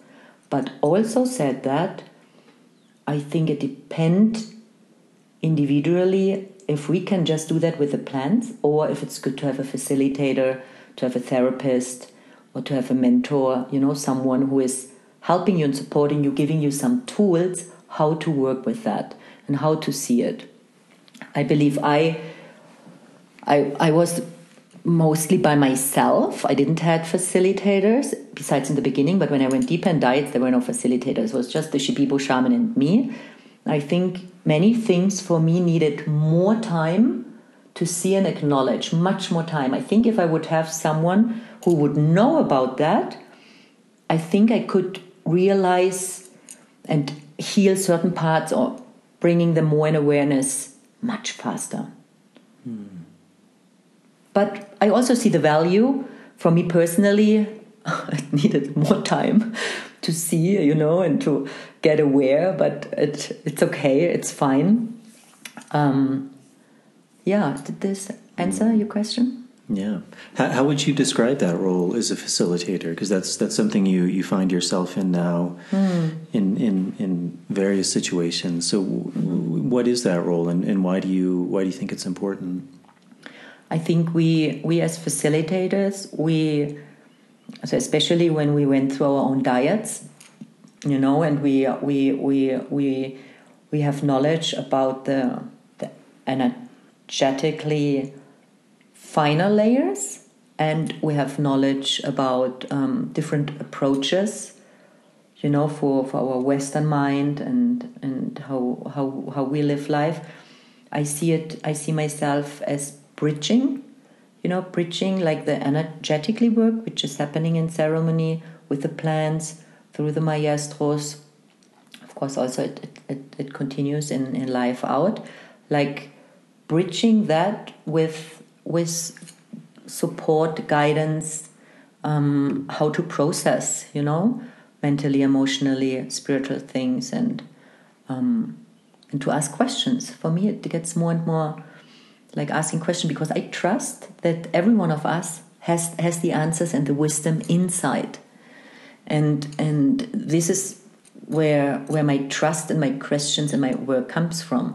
So I really like to see, where is someone at, what happens, and then asking questions, to encourage someone to feel inside, to look inside. Maybe I can give some reflections which are helpful to open awareness and open doors for the person to see.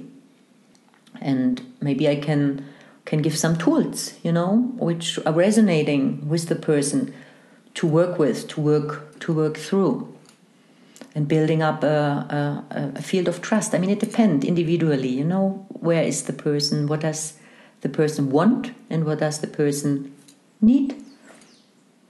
So it's like being really present, seeing the individual, and giving reflections and bridging and connecting dots that the person in itself can find the power of healing and wholeness and connection. Mm-hmm. Compassion. I mean, compassion is a big one, to remind people and support people to find compassion for self. Because this changes the frequency. If we are in blame and if we are in shame, this lowers the vibration. And there are certain ways, I think, how we can bring awareness to have compassion to self, to give reflections, to see, hey, when you were little, and going back down, when did you learn that, And then seeing, okay, if you sometimes you cannot see it for yourself, but if you imagine, like a small girl or boy in that age going through that? Do you see, what this person made it mean and why you learned that and that? And hey, we are all humans, and we take things on. And that's a human experience that we inherited and then that we give that we pass on to our children and that we receive from our ancestors things. And we are then the generator or transformator. That's just being a human, and we don't need to blame self or others for anything. It's just good if we can acknowledge and see, and then taking responsibility to shift and seeing we have a choice now and the power to shift and change things. We are not stuck there. We can shift it, and taking this responsibility and seeing it as responsibility instead of blame and judgment, the sense of possibility and choice and responsibility for change, I think, can empower. Why do you think that's, I think for many people that will resonate. For some people that I think it can be triggering for them. Why do you think maybe you don't think, but if so, why, if that's triggering for people, why that is? And two, why do you think that's so hard for people to let go? Let go of? The blame, the judgment. We are so used to it. It's a condition. It's a pattern. That might be triggering as well. Why is it difficult to let go of judgment and blame? Because there's a disconnection, a missing part of the experience of love and compassion.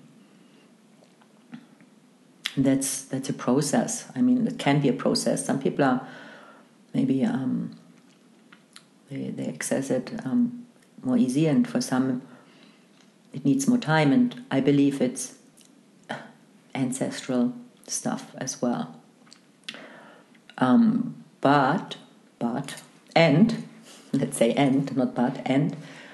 we have the power to change, always. I think it really starts with awareness and acknowledging where things come from and how are we able to transform where we give our intention, and where do we put the intention, and what do we believe? If I believe there's no love, or if I have the pattern I don't trust in love, or if I have the experience I never experienced empathy and compassion in all my life, that's hard. And that can cause a lot of suffering. And if we learn, to blame and to be judgmental, these are really ingrained deep patterns. And breaking through that, the plants are very powerful with that, because they just can shift these patterns. They can, through the energy of the plants and the consciousness and the information what the plants carry, that's the power of the plants. They really can break through. But I also believe with just, like talking and space, you also can get there to connect to compassion and love and realizing where's the judgment coming from. It would need some time. When did you believe that the first time? And, and where did you learn that? And, but when you go down to the root, you can realize that there's a different perspective how you can perceive yourself and life. Yeah, I'm also just thinking this time we're in with the pandemic. Those two words actually really resonate as very strong.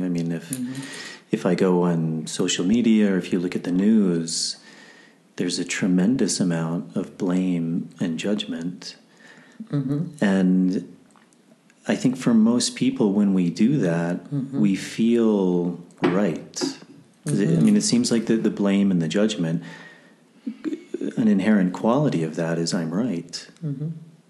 Therefore I can blame, therefore I can judge, because I'm right and the other person is wrong. Yeah. How do you see one can begin to shift that? Because it seems like that quality, if I truly believe that I'm right, then I'm justified in judging or I'm justified in blaming. And even, I guess, if we talk about trauma, right, it's very easy to say, well, this person did something to me, I'm right, they were wrong, I'm justified to blame them, I'm justified to judge them because I'm right. Why would I ever want to shift that? That would almost make me wrong and like elevate them to the status of like they win now. They got their way at the end. Yeah. I mean, there are different things, you know. I mean, what does it give you to feel right? What is the difference between right and wrong? And why do people need to feel right? You know, what does it mean? Where did you learn you need to feel right? I mean, where did humans learn that they need to feel right? I mean, that's for me such a thing, you know. Why do I need to be right? And why do I need someone to be wrong? And I mean, the thing of traumata, if someone did something to you which were harming you, I mean, there comes in also the word forgiveness, right? And forgiveness doesn't mean that, for me, it doesn't mean to say to someone what you did is right. Forgiveness means, for me, to let go of blaming someone and kind of accepting what happened in the past, like acceptance. I heard, like, I can't remember who said it, but it's like a letting go of the hope of the past, something like that. So letting go of the idea what I think should have happened. And it's a favor for self, because if you feel resentment, or if you feel resentment towards someone, you harm yourself. And in the end, you could get even physically sick, you know. And it's not, forgiveness doesn't mean that you say what you did is right. No, it's more like I let go and I accept what happened. And I accept that something happened to me what caused a lot of pain. And now I work through the pain. And I mean, it's a huge step. And it's also not that someone should forgive. I think forgiveness comes when someone realizes it and that it gives liberation for self. It gives liberation for self. And I think acceptance, it's such a deep exploration as well, you know. Do we accept mentally, or do we accept really deeply with our heart something? And can we really let go? And really, acceptance for me is also trust in universe, you know. Whatever happens in universe, I see that I learn, I see that I grow, and I see whatever happens, it's my challenge to grow and to expand and to go this path. And what is right and what is wrong, does it really matter? Who is judging what is right and what is wrong, and how free can you be if you let go of right and wrong, and just making maybe more the inner work and seeing what is in alignment and authenticity and integrity for you, in you, and how can you change the world in being in integrity in you instead of blaming. And as you know, as we often work, like when we introduce like a group, and when a group comes and we say, hey, maybe you might feel triggered, but always when you put the finger out there, put it back to you and see what it means for you. And there's the work. And everything what we see in the outside and what we blame and where we feel triggered, it's always something what we didn't solve for ourselves. Because if you are in peace and in harmony, you would not feel triggered through someone else, at least not in this urgency or not in this explosion, you know. I think if we have an explosion inside, it's inside, it's not out there. So it needs to look at it, and what is for you integrity and authenticity to respond to it. And I mean, there's for me like also like the responding to something in the outside. That's for me like a big work again and again to create a space from which energy do I respond to the outside. Because if I respond because I feel triggered, or there's some fear or whatever, and I use this energy to respond, I create also fear, I create frustration, I create anger. But if I'm able to be peaceful and in harmony inside, and I'm able to choose consciously how I respond, then I can really transform the event or what's happening there. And I think when we blame, we just give this blame and judgment more energy, and we create more and more, and it multiplies. And and I think we create. It's really interesting when you observe from which energy we put out there, because this is, the more we learn about that, the more responsibility also we have around it. Yeah, and it seems like that act of judging or blaming, it seems like it can almost be addictive, because there at least seems to be a temporary boost of the ego. I don't know if dopamine or serotonin is released, but it often seemingly feels good, right? Like, I'm right. It's even that word "I." It's creating or building the sense of self. Like, I am right. But ultimately, I think if any of us look at our own lives, we see that the feeling we're eventually left with is a feeling of not good. To judge or to blame, there's always some sort of anger in there, resentment, and you mentioned this idea of liberation. I mean, to liberate ourselves from that is to be free of that. But and that also seems to some degree of like taking one's power back. Because as long as I'm lost in this relationship of blaming, of judging, I'm never free. Just in the literal sense, there's someone else who's still connected to me in that way. Yeah. There's a relationship that I'm continuing to feed by judging them, by blaming them. Yeah. And what about also, to think about, okay, what I see in the other person, could it be also a part of me, or what part in humanity it is? And like when we, I think we spoke about that somehow before. Well, that's something I think from my experience doing this work is, I think Byron Katie says it really well and funny. She says, when you fight reality, you lose, but only 100% of the time. And I see that same thing with judgment, actually, is that it's actually 100% of the time. Yeah. When we judge, that it's actually coming from something in us that's still unresolved. Yeah. Because, if I resolve that thing in myself, then I can see it in someone, but there's not a judgment. How could I judge them if I was doing the same thing? Yeah. And if I've overcome that, then I think the natural human phenomena is, well, can I help that person? Do they want help? Yeah. Maybe they don't, but then there's it's they're in their process. And I think it's also important that it doesn't mean like someone just like sits on a couch all day and doesn't do anything. No, not at all. It's actually the opposite. Yeah. It's if one is truly free in that moment, whatever is arising is actually, one can fully engage in that. Yeah. I mean, if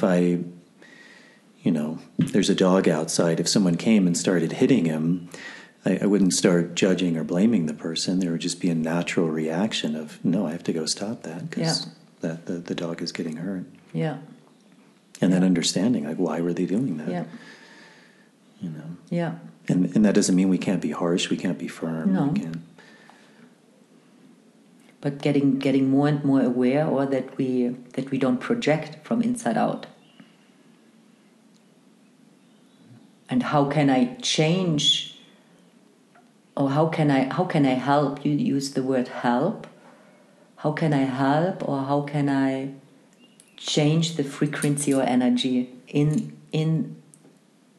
my environment? And if I'm reacting out of anger or fear, that's not helpful.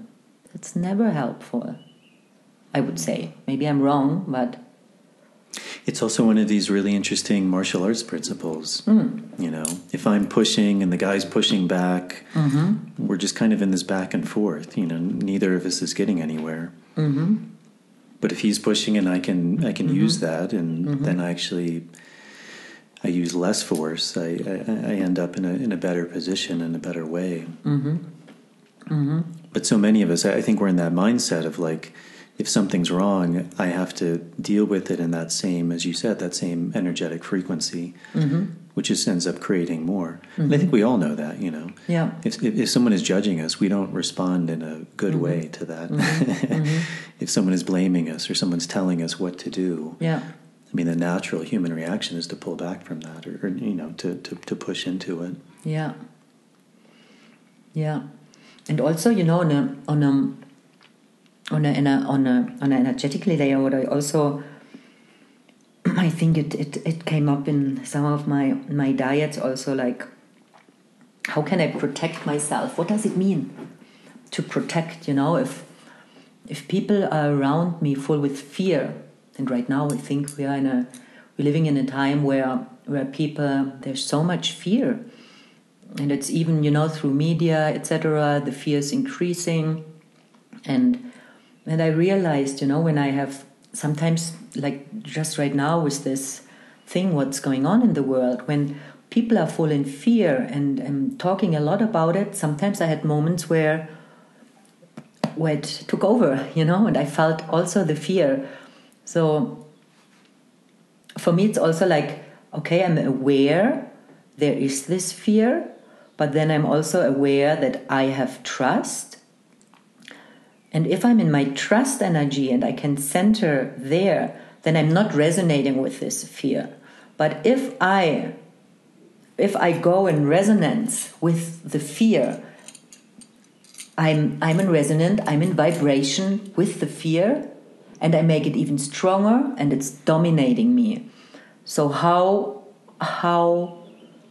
can I not go there? And it was for me like really finding the place of trust energy. Also, I have my trees, I have to say. I can, you know, it's my way to sing to them. I don't have to do that loud. And then the vibration from the tree comes in, and I'm with that. And it's not, then I was like, yeah, but I don't want to ignore what's happening outside. But I'm aware that this is there, but I'm not going into it. I stay in my frequency, or I use like the trees or the sense of trust, or, you know, some people have maybe the earth, or they have other elements which they call in to be in this frequency, to not go on the same wavelengths like the fear. And do you have some experience with that? You know, like how not to engage with strong feelings, like, for example, fear. How not to engage and not to increase, but being aware that it's there. Yeah, I thought of an example. I think it was a week or two ago when I was talking to a friend of mine. She's a medical doctor in Cusco, and she wrote me out of the blue, and she's like, "Jason, are you okay?" And I'm like, "Yeah, I'm fine." And I had COVID, you know, a number of months ago, and you know, it was fine. But she's like, you know, the hospitals are overwhelmed. I'm seeing so many people every day. My brother, who had COVID, he's been reinfected again. And I could feel that same thing, because for the last, I mean, pretty much since the pandemic has started, I've consciously, I think, made a choice not to live in that state of fear. Now, that doesn't mean 100% of the time I'm not. But it kind of, like you were talking about, a lot was also a process of inquiry. Like, what is this? What are the actual effects? You know, what are the chances of getting it? What are the chances once I have it? What is it going to do? You know, what are the trade-offs between living in your house all day and not doing anything versus going outside? What's the trade-off between wearing a mask, not wearing a mask, washing your hands? You know, and how often do you do that? Do you wash your hands constantly? Do you carry a bottle around all day? Do you do it 5 times a day, 3 times a day? You know, so that's where I think a lot of the problem is when we talk about these things like absolutes, you know, or follow the science, you know, that doesn't exist. I mean, everything is relative. Everything has inherent risk. I mean, if I really wanted to be safe, I'd walk around with my motorcycle helmet all day, because there's a chance that I could fall and die, or an ayahuma fruit could fall on my head and kill me. That actually happens. A coconut could fall on my head and kill me. But we all have to make some sort of assessment of what risk we're willing to take. Otherwise, there's no life. I mean, so when she said that to me, I actually noticed very strongly this like emerging of like fear. You know, I could feel my heart beating a little faster. My mind started going to that place of like, well, what if I do get it again? What if it's worse? You know, all of these stories that the mind says. You know, should I wear my mask all the time now? Should I stop going out? But what was fascinating, kind of like I said, is, you know, that probably lasted, I would say, 10 minutes. And then I just kind of like that process you described of inquiry was going back to, what do I know? What do I believe in? What principles do I hold to be true? And, you know, again, what is fast, as you said, what is fast, what is slow? You know, 10 minutes is still 10 minutes, but it wasn't 10 hours. It wasn't 10 days. It wasn't 10 years. And, you know, I found myself then back in the state I was before. Like, okay, there is that. That's a reality. She's a doctor. She's not making anything up. And this is how I choose to live and what I choose to do. And so, you know, and fear is so strong. I mean, this is something I've talked about a lot in some of the podcasts. I probably talked about it in workshops. But for me, fear is the primordial emotion. Everything, for me, extends from what I've seen, not only in myself, but, you know, in many, many people I've worked with, is fear is the primordial emotion. It's, you know, in the archetypes of so many religions, so many spiritual traditions, it's the split. It's the split from union to separation. And the mind is part of that duality. The mind is something physical. It's real. So the mind can know, in Taoism, they would say the 10,000 things, all of the manifestation of reality. The mind can potentially know all of those things. It's incredible. And yet it can never know what was before that. It can never know union because the mind itself is part of separation. And so when the mind tries to comprehend what it can't know, the emotion that arises is fear. You're literally going into the unknown, and the mind doesn't know what to do. I mean, literally, you can start shaking or, you know, whatever it is, because it doesn't have a way to comprehend that.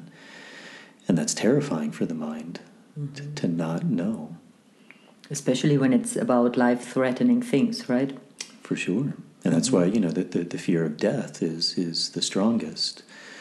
And that, you know, again, some people maybe say they're not afraid of death, but nobody's died, so nobody really knows that to be true. But certainly, you know, I think when people find themselves in those situations, and often plant work is an amazing way to actually see that. And, you know, I've seen many people, you know, we worked with special forces, Navy SEALs, people who have seemingly no fear of death, and ayahuasca comes and it humbles them. It terrifies them. I mean, that's the story of the Bhagavad Gita, you know, when Krishna shows Arjuna himself in his infinite forms, you know, he's terrified, he's humbled because the mind can't comprehend that. So, you know, I think fear it's natural, it's inherent to the human process, and it's I think, as you said, a process of inquiry. Like, how do we go into that? Because fear is always it's always a projection of some future event, which is the unknown, because we actually have no idea what's going to happen in 2 seconds, in 1 year, in 2 years. Obviously, it's like, you know, diminishing returns. I have a fairly good idea of what's going to happen in 2 seconds. In 2 minutes, maybe still a decent idea. You know, I'm projecting what's going to happen. You're probably going to take another puff, or, you know, this podcast is going to continue. But in 2 days less, in 2 years less, in 20 years less, in 200 years even less, in 2,000 years even less, in 2 million years. So, you know, I think all fear comes from that projection of the future. You know, like you were saying with COVID, like, what if this happens? What if we go into lockdown? What if? It's always what if. What if I get sick? What if I die? What if I don't have any money? What if, you know, all of these things. What if I get hit by a car? What if I get COVID? What if my father dies? What if my partner dies? What if my kid dies? And that's very difficult because in the moment there's nothing we can do about that. But I think that's where part of hopefully the solution arises is in this moment, what can I do? Because I can't do something in 2 minutes. I can't do something in 2 years. But right now, there are actions that I can take that will allow, as you said, I mean, that's a huge part of choice. Choice is extremely empowering. So what do I have the ability to do that hopefully negates that fear? If I'm really afraid of being poor, I'm really afraid of getting COVID, what are the steps that I can take that will make me personally, not the world, not someone else, because that's also where the blame and judgment comes in, right? Like you have to do that rather than what can I do, for myself in this moment, for the people I care about. And I think when we're acting from that state, that fear isn't really there. It's when we're actually doing, when we're enacting, fear is usually quite far removed. Talking about Koh-Phangan, it's an example I sometimes use. I was Thai boxing there. The whole day leading up to the fight, super nervous, super afraid. Why? Because my mind was thinking about what if I get knocked out? What if I lose? What if I break my leg? What if I don't last a round? As the fight gets closer, it gets more intense. When it's 24 hours away, it's there, but it's not super intense. As it gets closer and closer, it's more and more intense. Up until the moment when you're in the ring and you're doing the dance, and there's that, I don't know if you've ever seen a fight, but there's that very particular music playing, almost like snake charming music. It's putting you and your opponent, the audience, in a very particular state of consciousness. And that fear is still there. But once the bell rang, once that guy hit me for the first time, there was no fear. Because my mind was no longer in the future. It was here.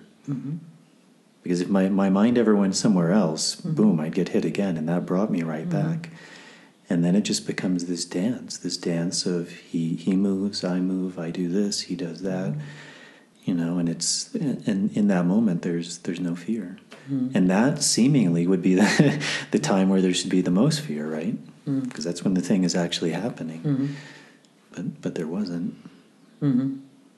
So you agree that the emotions, our body respond to the mind, to the thought? For sure, yeah. Yeah. And I think, the awareness around it, I'm also in the process, like, okay, this is an emotion. It's like dramatic and a lot of movement, whatever kind of emotion, all kind of emotions. And to realize, okay, this is the emotion, like a body respond to the mind. But then also there's more like a gut feeling, a gut sensation, gut feeling. And that's different, but that's more calm. That feels more calm and more true. And I mean, more true is relative, but it feels more calm and more grounded. And sometimes for me, it's I'm in the process of distinguishing, okay, gut feeling or like emotion, which is more like moving and can be very intense, And then also there's the sense of intuition, guidance, and this is I'm in the process, since a while, like distinguishing these different sensations, emotions, also for doing choices, using for decisions, And I think what you said also, and what also I said, the choice, and I think choice. We have more clarity about choice the more we get aware about all this different, how we operate, these different parts, our thoughts, our emotions, gut feeling, intuition, and we can come there through inquiry, and through the plants and different things we learn about self. I think choice, it's so important because many people are not familiar with that. I mean, I don't know what you think, but I know many people who say they don't have a choice. And I think the choice starts so much earlier than we are aware sometimes about. Yeah, and I think all of those things, they come from fear, that feeling like I don't have a choice, or even the blame, the resentment. It's coming, like we were using maybe the COVID situation, like if this person doesn't wear a mask, or if this, that's where the blame comes, but it's coming from a fear. It's coming from a fear of, other people control me, they affect me, that I don't have the power. And that's when we look to all of these other outside sources. I need the government to protect me. Yes. I need them to give me money. I can't work, but I need them to give me money. I need them to feed me, to protect me. Their military needs to protect me, and dependency. It becomes dependency, and it's. I mean, I think that's what's talked about. Slavery is the worst thing a human can experience. I think, and I think we know that in the physical form. But I don't think we realize that, most of us, we become our own slave master. We create the conditions that don't allow us to be free. And, and I think that's a huge part of, as you're saying, this plant work is if we can understand ourselves, these parts, then we can begin to make choices that don't perpetuate that enslavement of ourselves. Yeah, what guides to empowerment and self-mastery and self-leadership. Yeah. And I also feel like knowing how our brain works, knowing how our body works, getting to know more and more how everything is connected, gives us also the possibility to create this space of choice. Because when we know, I react like that because of that and that, and I hear my body, I feel that and that pressure, and the fear actually makes me believing I don't have a choice. And I grew up also like our environment, how we grew up, like when we recognize all these things and on a daily basis, what is integration for me as well, like learning to recognize and notice all these things leads us all also to more responsibility and the joys and I think we talked about it a while ago also. For me, like what is so interesting I would like to bring up, it's like the shibibos in ceremony, the shamans, healer, maestros, onayas. Onaya is ona, wisdom, knowing, and onaya, the one who knows. Like what they really often do when they sing the Icaro, and they go to the root of the thought, the Shinan Tapon, all the time. People who drink the first time, also when we drink many times, it often, and especially in the beginning, very, very much, but still later on. I mean, we are again, we get it sounds a little bit funny, maybe sucio, we get like a little bit dirty, because we connect with our thoughts and we connect with our mind to things, and we take in confusion, or we take in fear, or we take in preocupación, worries, like all the things because we're always in interaction, right? Our mind, I see mind like our whole system here. It's not just thoughts, it's connected to emotions, because we know it's connected. We are engaging, with our environment, and we get again triggered and all things come up. But they work a lot with the root of the thought. And they often many things, like also many things, like when they have when there's a challenge or a problem, they also go into the root of the challenge or the problem. So when we access and we learn more about that, and we ask our questions, like we just discussed about it on a psychological base. What is the root of a thought, or what is the root of a decision, or what is the root of fear? So we talk about that. We are aware about that also in our language and how we inquire about self. And for me, it's always interesting when I see this on an energetically layer, how the maestros work with their Icaro, like the vibration, the energy, what they channel from the plant world through a Icaro, through a word. The word, what they sing, has intention. That's also good to see. From which intention does the shaman sing from? Mm-hmm. Pick your shamans really well. So they have intention. They have a root of their Icaro and the intention where they sing from, and then they go into the root of your thoughts and clean them and bring them in alignment, and until the energy flows, until it's connected to. They also have like the God energy, the light energy, the love, and then the different plant energies. Sometimes they have the different elements or the universe, different planet energies or stars. Sometimes even animals. And they use these energies to clean the root of your thoughts again and again. And then they have the big thought, like the Anishinan, like the big thought, where they also bring in alignment your thought and the root of your thought with the big thought of the whole world, like maybe consciousness, like that, And I think also this is a choice, like when we really, really reflect on from what is the energetically root of my thoughts, and how can I clean them, and having a choice from which energy do I think, from which energy do I feel, and then creating my action out of that. And what does it mean with being in alignment with my integrity, and what do I declare? This is something what I learned from Richard. Mm-hmm. Declaring, maybe I use other words, but this comes through him in my individual way. What values do I declare as my values? What do I declare as my compass?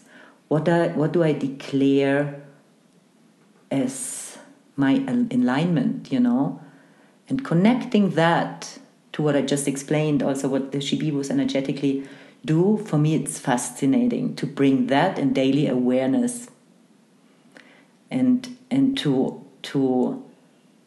I love my job as well, that like when people are open and they come to dietas and they come to my groups, or or in the center, in the temple where we work together, like really when people are open and curious, and you can share that, and you can see how it resonates and how it helps and supports them.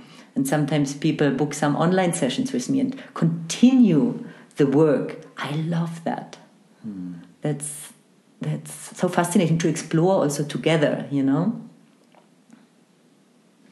Yeah, I mean, I think there's a lot there. I mean, as you were saying, that a lot of the work that the shamans are doing is getting to the root of our thoughts, mm-hmm. which I think a lot of people don't really think about. Yeah. And then also the word. Even like with the Shipibo, they'd often say like that the language they're speaking isn't Shipibo. It's this ancient, Shipibo. It's mm-hmm. this ancient language that was taught to them, because those words actually have a certain power. Yeah. And even this idea, like, again, you said choice, like choosing the words, mm-hmm. that's such a powerful thing, mm-hmm. because that literally shapes our reality. Yes. When I interviewed Brian, he was talking about that, how there was actually like a value system based in the language of like what is good, what is serving mm-hmm. wholeness, what is serving, mm-hmm. Nature, that's intrinsically good, mm-hmm. that which is separating or splitting or creating mm-hmm. separate parts, the blame, the judgment, that's inherently in the language system seen as not good. And that's such a powerful thing that I think we forget, is like our words are choices that we're using. Are we using them for good? Are we using them for union? Yes. Or are we using them for separation? Yes. Yes. And this is extremely powerful. And I mean, even some of these medicines, like tobacco, coca, they're seen as giving strength to the word, as giving sweetness to the word. Yeah. Because without that, we end up creating that division through our words. So how do we change that? How do we change it to something that's grounded, something that's sweet, something that resonates? Yeah. Which is fascinating, even that word, like resonate, it actually means sound, like it has a similar resonance. Yeah. So connecting to that resonance of words that are sweet, that are grounded, that are supporting nature, that are supporting harmony, union, which is the essence of all of these spiritual traditions. Yeah. And I think that's what you also mentioned is, even in dietas, when one is doing a diet, that's often something that's really emphasized, is you have to be very careful with your thoughts. If you're thinking negative thoughts, you're hitting the diet, you're crossing the diet. You have to be very careful with your words. Yeah. If you're getting angry at someone or you're judging someone, that's going to affect you, and it's going to affect them. Yeah. And you're so open. Everyone is so open during diet. You feel the word more from the other or from self. Yeah. It resonates. And I think these are things we often don't think about a lot. Is actually the power of the word, which is a power of choice too. What am I choosing to say? Which tone? The tone comes again from the root. From where do I use the energy to talk? Yeah. Yeah. And also, what I think is fascinating with the tobacco, but maybe you have to say something to that. I like so much that the element of air is also, there are all the elements in it, but the air, for me, like the smoke, the air, is like really also transporting even more the intention, or connecting the dimensions, or and the air is also in the word, it's in the breath. So I find this also very interesting. And in many traditions, the air is a huge element of transportation and connection, right? And of truth. That's often one of the qualities of tobacco. Is, even like in present day U.S., many of the Native American people, there was this idea of the pipe or the peace pipe.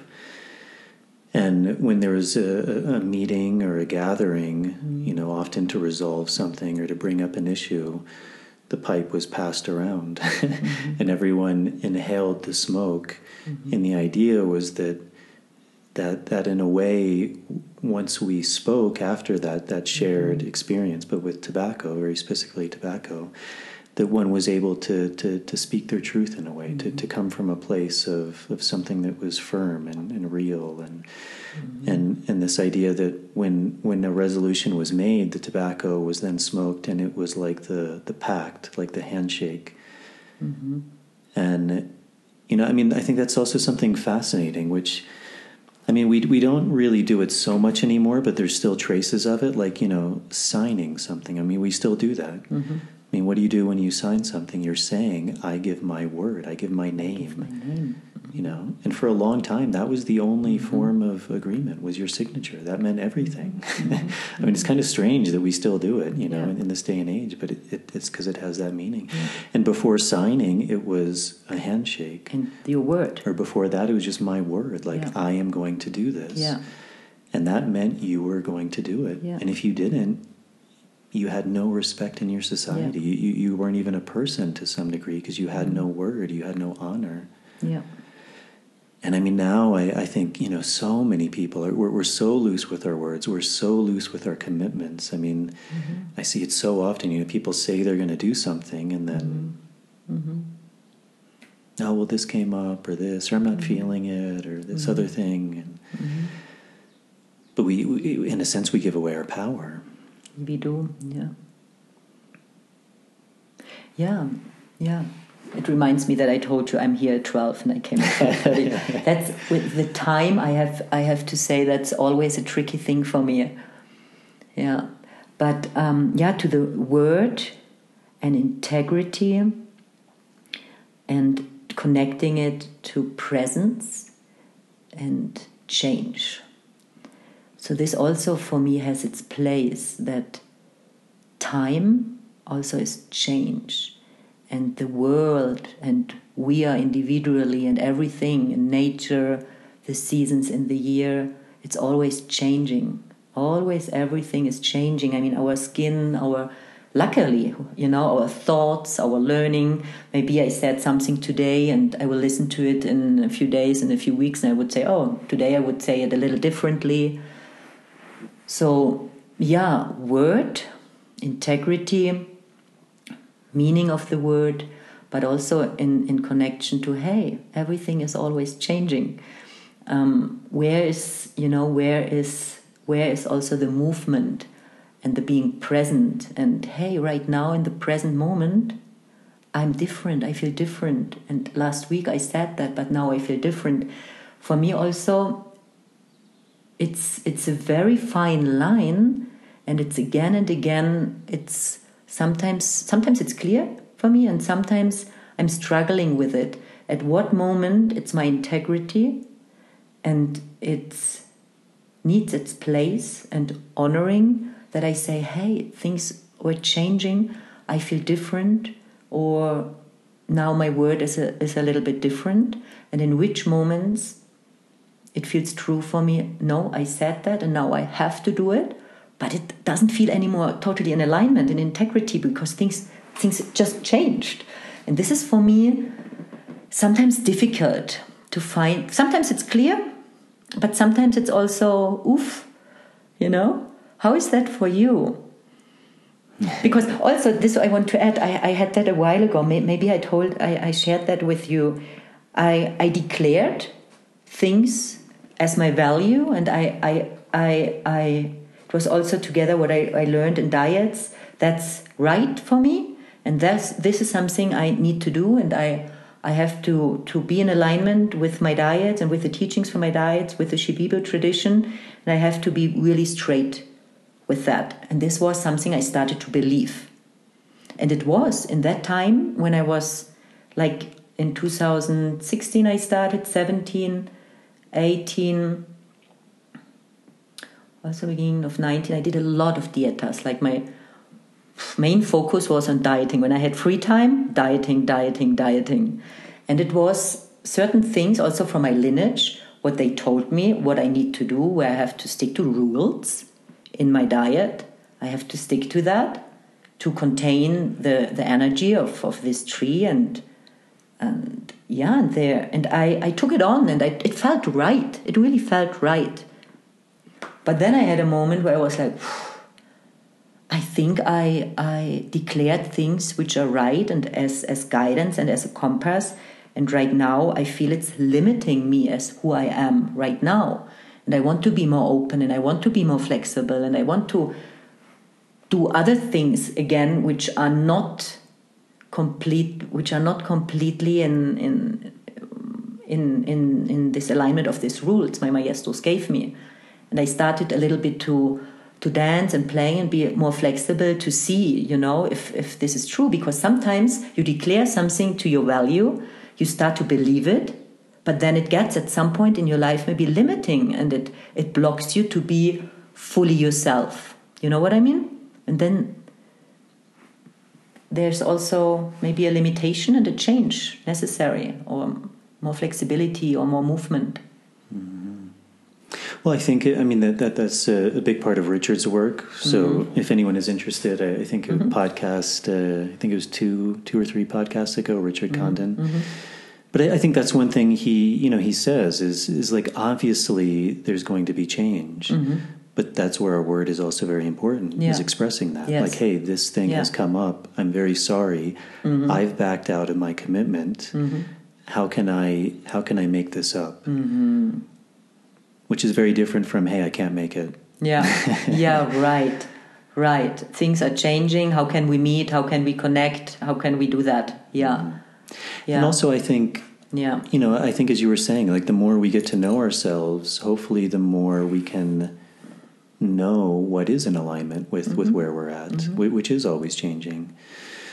So, if someone says, hey, there's a party in 2 weeks, do you want to go? Probably my answer would be, I don't know. Mm-hmm. Maybe, maybe not. But maybe let's talk 2 days before and I'll see how I feel. Mm-hmm. If it's not something I really know at that moment. Mm-hmm. But maybe, like another example, there's a Temazcal in like 2 weeks, mm-hmm. and I'm going to go. Like I gave my word, because mm-hmm. that has value to me. It really means mm-hmm. something. Mm-hmm. And so, almost inevitably, like the night before a Temazcal, I'm like, oh, I don't know, mm-hmm. it's going to be intense, da-da-da-da. But part is I gave my word, mm-hmm. and that's what makes me go, mm-hmm. is because I said I was going to do it. Because I know when I gave my word that I was going to do it, that it was good for me. Mm-hmm. There's an anticipation. It's kind of like ceremony too. It's mm-hmm. like it's going to be good for you, but as it gets closer, you're like, there's a lot of reasons why you could back out. Mm-hmm. Mm-hmm. All sorts of things will start to mm-hmm. come up. But then it's a difference too. Like, did I give my word I was going to be there? Mm-hmm. Because that also affects other people too. Like mm-hmm. people. We're a facilitator. If one day we said, oh, yeah, I don't know, I don't feel like coming today, mm-hmm. that has a huge impact. Mm-hmm.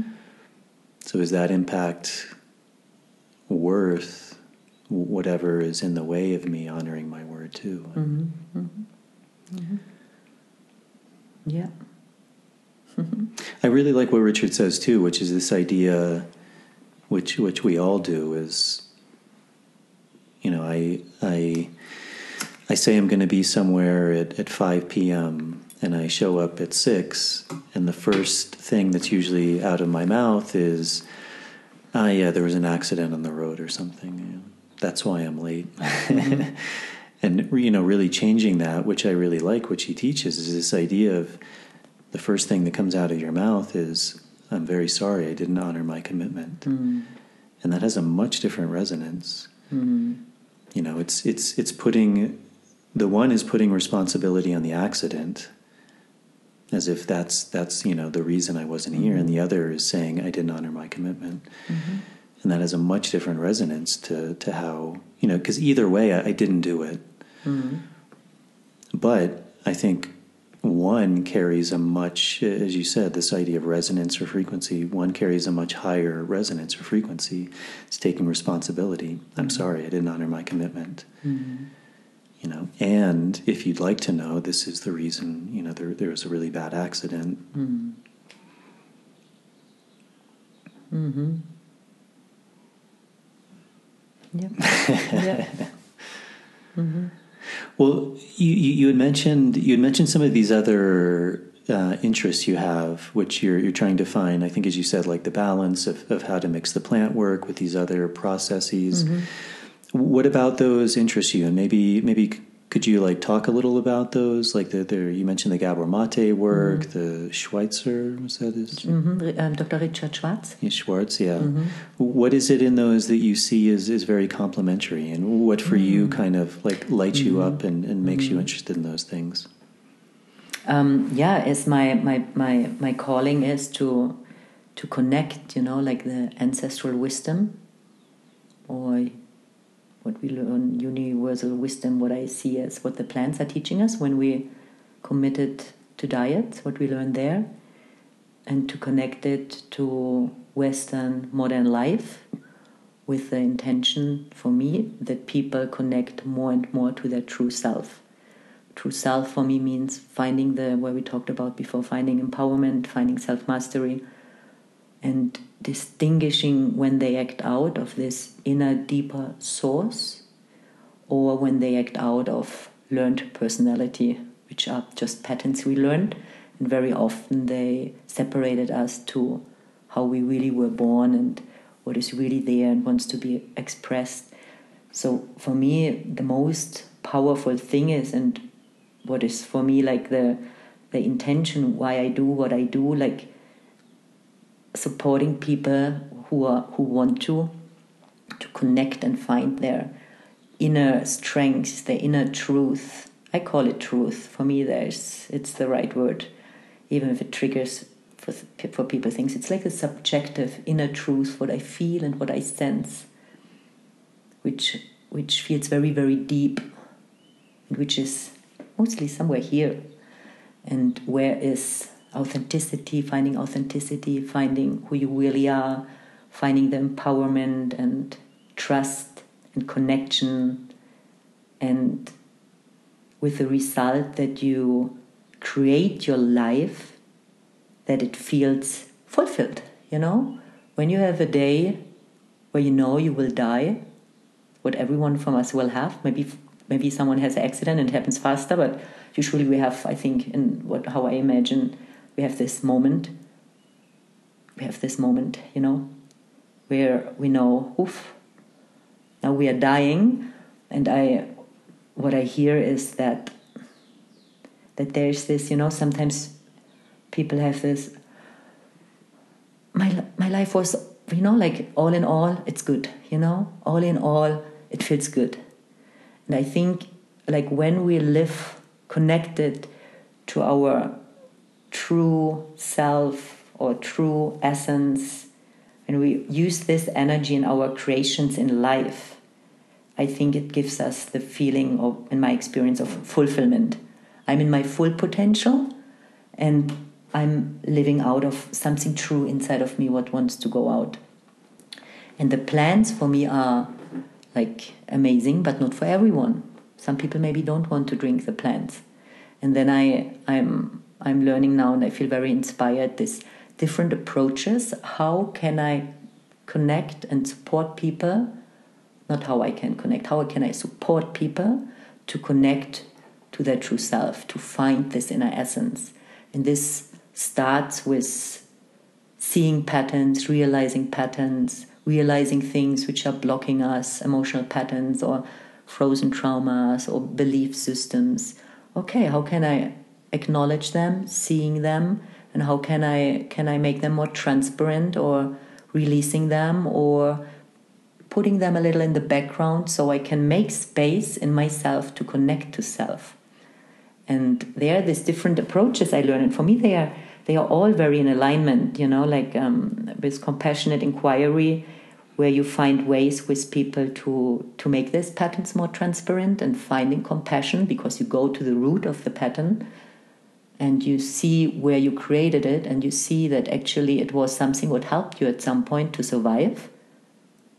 At some point when we break it down, it helped you to survive, and it was actually very smart at that time to learn that. And when you realize that, but it's that it's now actually not anymore helping you. Now actually it's limiting and blocking you. And when you go back with compassion inquiry, you almost always go back into childhood. And when you realize where did it got created, this can give a lot of liberation and a lot of freedom, with creating a pathway that you can see it in a compassionate way, and then you can hold it with compassion. And compassion and love has, for me, this frequency, what I also see with the plants, what I learned with the plants. It has this when you have the relationship to something in you or outside of you, and you can have compassion and love, it changes the relationship to it, and it changes your feeling, it changes the perspective, and it helps that this can relax. And when it relaxes, it feels there's a safety, and it can dissolve, and it can change and transform, and it's not dominating you.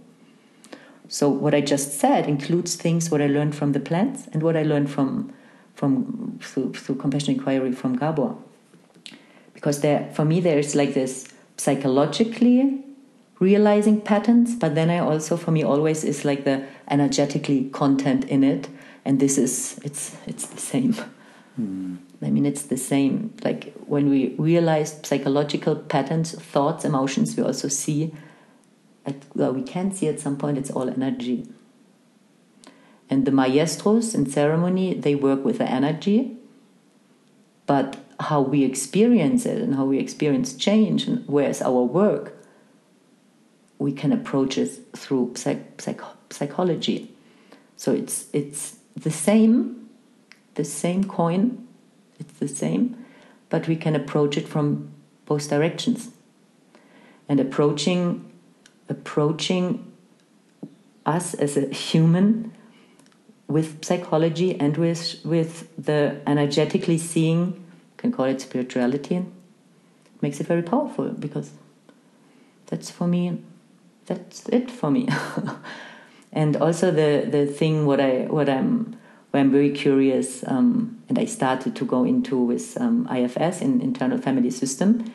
It's for me very, very interesting, because you see certain things inside of yourself as different parts, and you build up. First, you acknowledge and you start to see the different parts as a map, and you can see with the time which parts are connected to which parts, and then you build up relationships to them, and you see, how do I feel towards different parts, and what does this part has to say, and you let the parts speak. Sometimes you let them speak to each other, so this brings a huge awareness what's going on inside of you. I mean, he says we have multiple personalities, which is triggering for many people, but I'm not 100% in alignment with that. But for me, this doesn't matter. It helps to see, it's like systemic family therapy. Like when you work with a family with different people, you see every person has a personality and does something, and it's always an interaction with each other, and it creates a dynamic. But when you internalize that and you see like different emotions, different thoughts, different patterns, they all have a function, and they are all related to each other. And it gets, for me, like for internally work, so powerful to see and connect. It's through meditation as well. Through meditation, I can connect to these different parts, or I can create a safe space with a person, and finding them in the body. Where do they sit? Through the wisdom of the body and sensation, we can address these different parts, and we can take a lot of time with one part, talking with this part, asking for the function. How old are you? Where are you coming from? What do you want to say? Sometimes they speak a lot, sometimes they speak less. And sometimes other parts come in the way, and they don't want that you address this part because maybe it gets too painful. Then you can use the other part as a target, and using this part. And the more you get aware about this inner map, you also can paint, you can draw a part or put it in colors. I mean, I put a little bit my own things in it. I like to learn different things, but then I can distinguish these different things, but then I can linkage them together. I think it's very powerful to distinguish and see the different properties and values, but then finding linkages to bring them together. And that's really fun and very interesting, and like, also like in ceremony, like sometimes I connected to different emotions, or I could see different utas, how they acted. So for me, like seeing these different parts and letting them talk to each other and asking, hey, could you step a little bit by side? What would happen? What is your fear if you step by side? And then comes the wisdom out of it. It's interesting. It's not coming from my head. It comes words out where I think, wow, and then I understand certain parts in me better, and they don't dominate me at some point anymore. Or I realize them, that's that part which comes up again. And also like the thing like painting them or drawing them, giving them color, like having the reflection. Also often a lot of movement is happening then. And what is the process of identifying one of those parts? It's like you go in a silence, you close your eyes.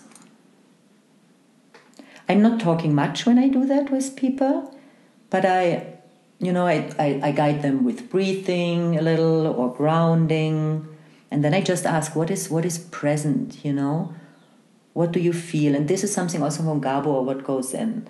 Like, what, sometimes it's just the present moment. What do you feel? Do you feel somewhere tension?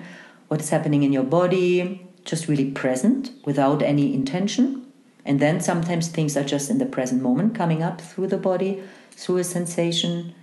Or if this pressure, when someone says, I feel this pressure, okay, can you give it, can you allow it to be there? Sometimes depending, can you let it expand? Is it okay to put all your attention in it and being with it? And then at some point, does it have to say something? Does it want to teach something? Sometimes this is an access point. And sometimes people come with the intention, they, I can't decide if I want that or if I want that. For example, I don't want to go there always, but that is another night. It comes up. Vaccination. It's again this topic, but this is just what was present. There's this part who thinks I should do the vaccination, but then there's this other part. They didn't start with talking about parts. I can't decide. Can you help me with this decision? And then, okay, where? Then I guide them a little bit in a calm space and closing the eyes, and then, okay, the part who wants to have the vaccination, where does this live in your body? Can you access it? And the other part who doesn't want, like really slowly with time, where does this live in your body? And then really making space and then looking, okay, what kind of emotions are there and what is there and what comes up? Is there something in between of these two parts? And then also like really making space for texture and color and then sometimes I get so I have a nervousness because some comes from my heart, from my head, and some comes from my heart, and I don't know if I should listen to my head or to my heart. And then, did you experience that in your life before? Is it something new? And then maybe it comes, in childhood, I wanted to do that and that, but my dad was so rational, and I only could feel safe when I was listening to the rational, because I only got love and attachment when I was in the rational mindset. There was no space to listen to my heart. Then you can discover more and more, and going back in the body and seeing where are the parts, what are they saying? What does this one part, does the part which is in your heart and says, no vaccination, does it want to say something to the part in your head? Is there anything, can we open a communication? Is that okay for you? And then, then there are things coming up, which gives again space to inquire. And I don't know how it is for you, but in ceremony, sometimes I have experiences like that,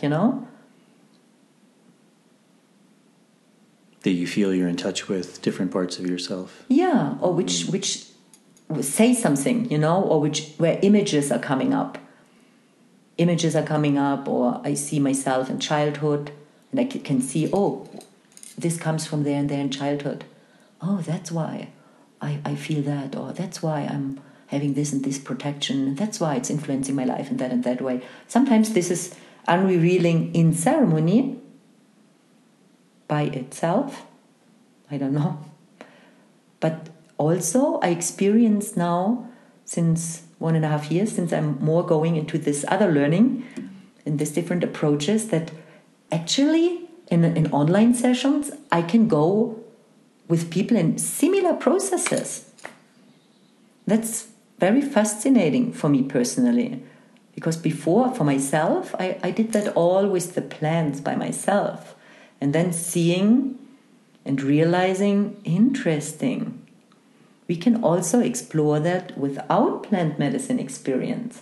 I mean, I sense that my intuition and how I'm being there, the plants and my diets really shaped me. And there is this energy of the plants in me how I work with people. But people who come for my sessions, they often don't have plant experience. Recently, there are more people who don't have plant experience. So that's great. There are different approaches.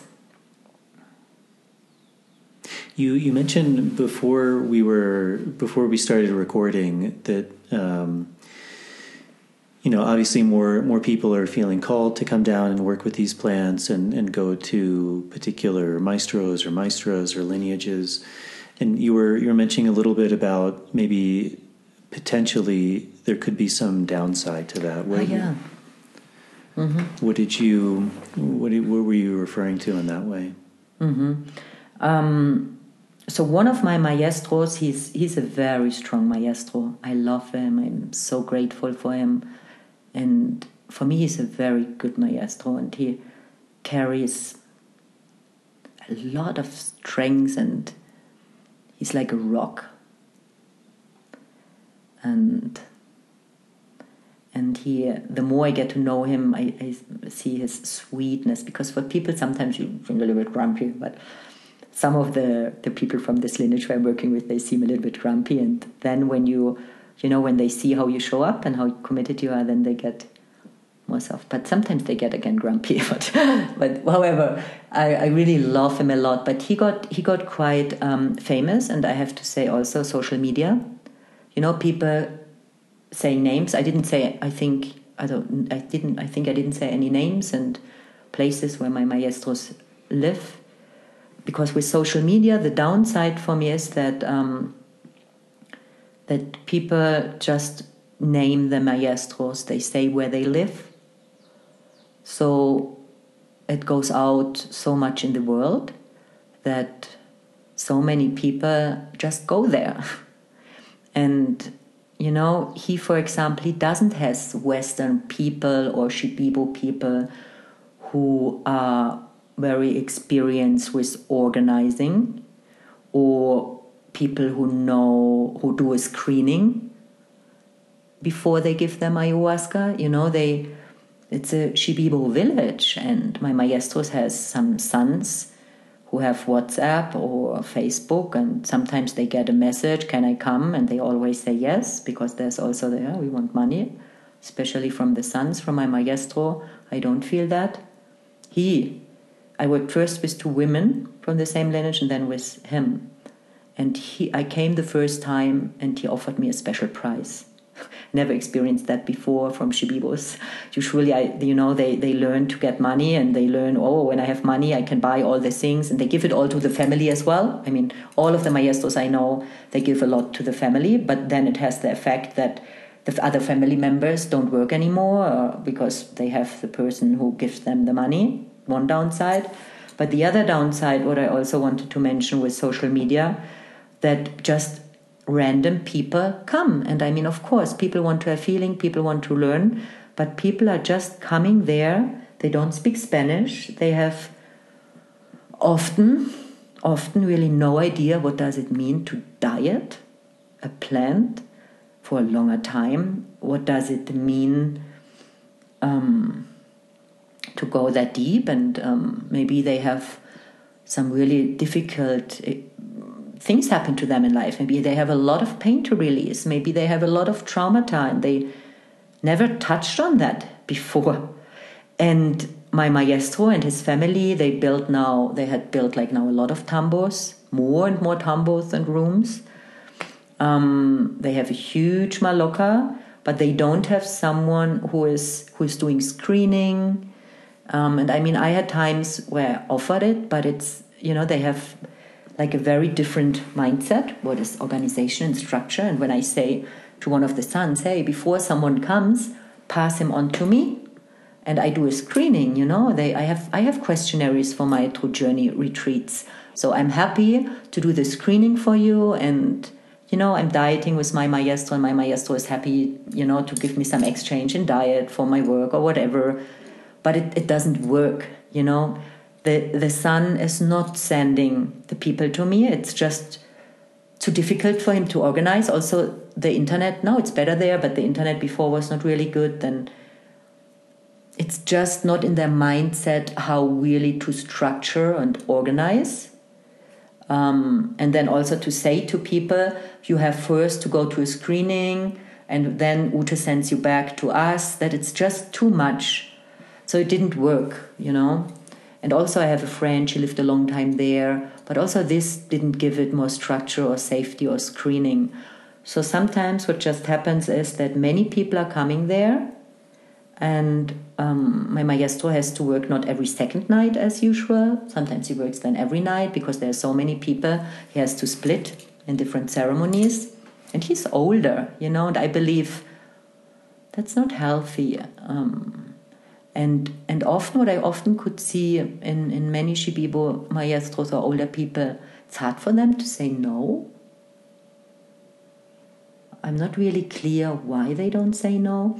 And what happened is that there were a few things not good happening. People got psychoses, or people attempted or did suicide at some point.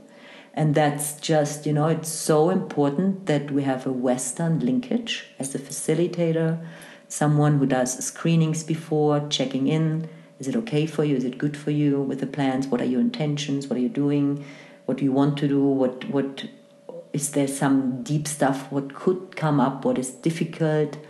What are your biggest challenges in life is a question what I like to ask, because usually the biggest challenges reflect in some way in ceremony. Like all these questions before in preparation, you know?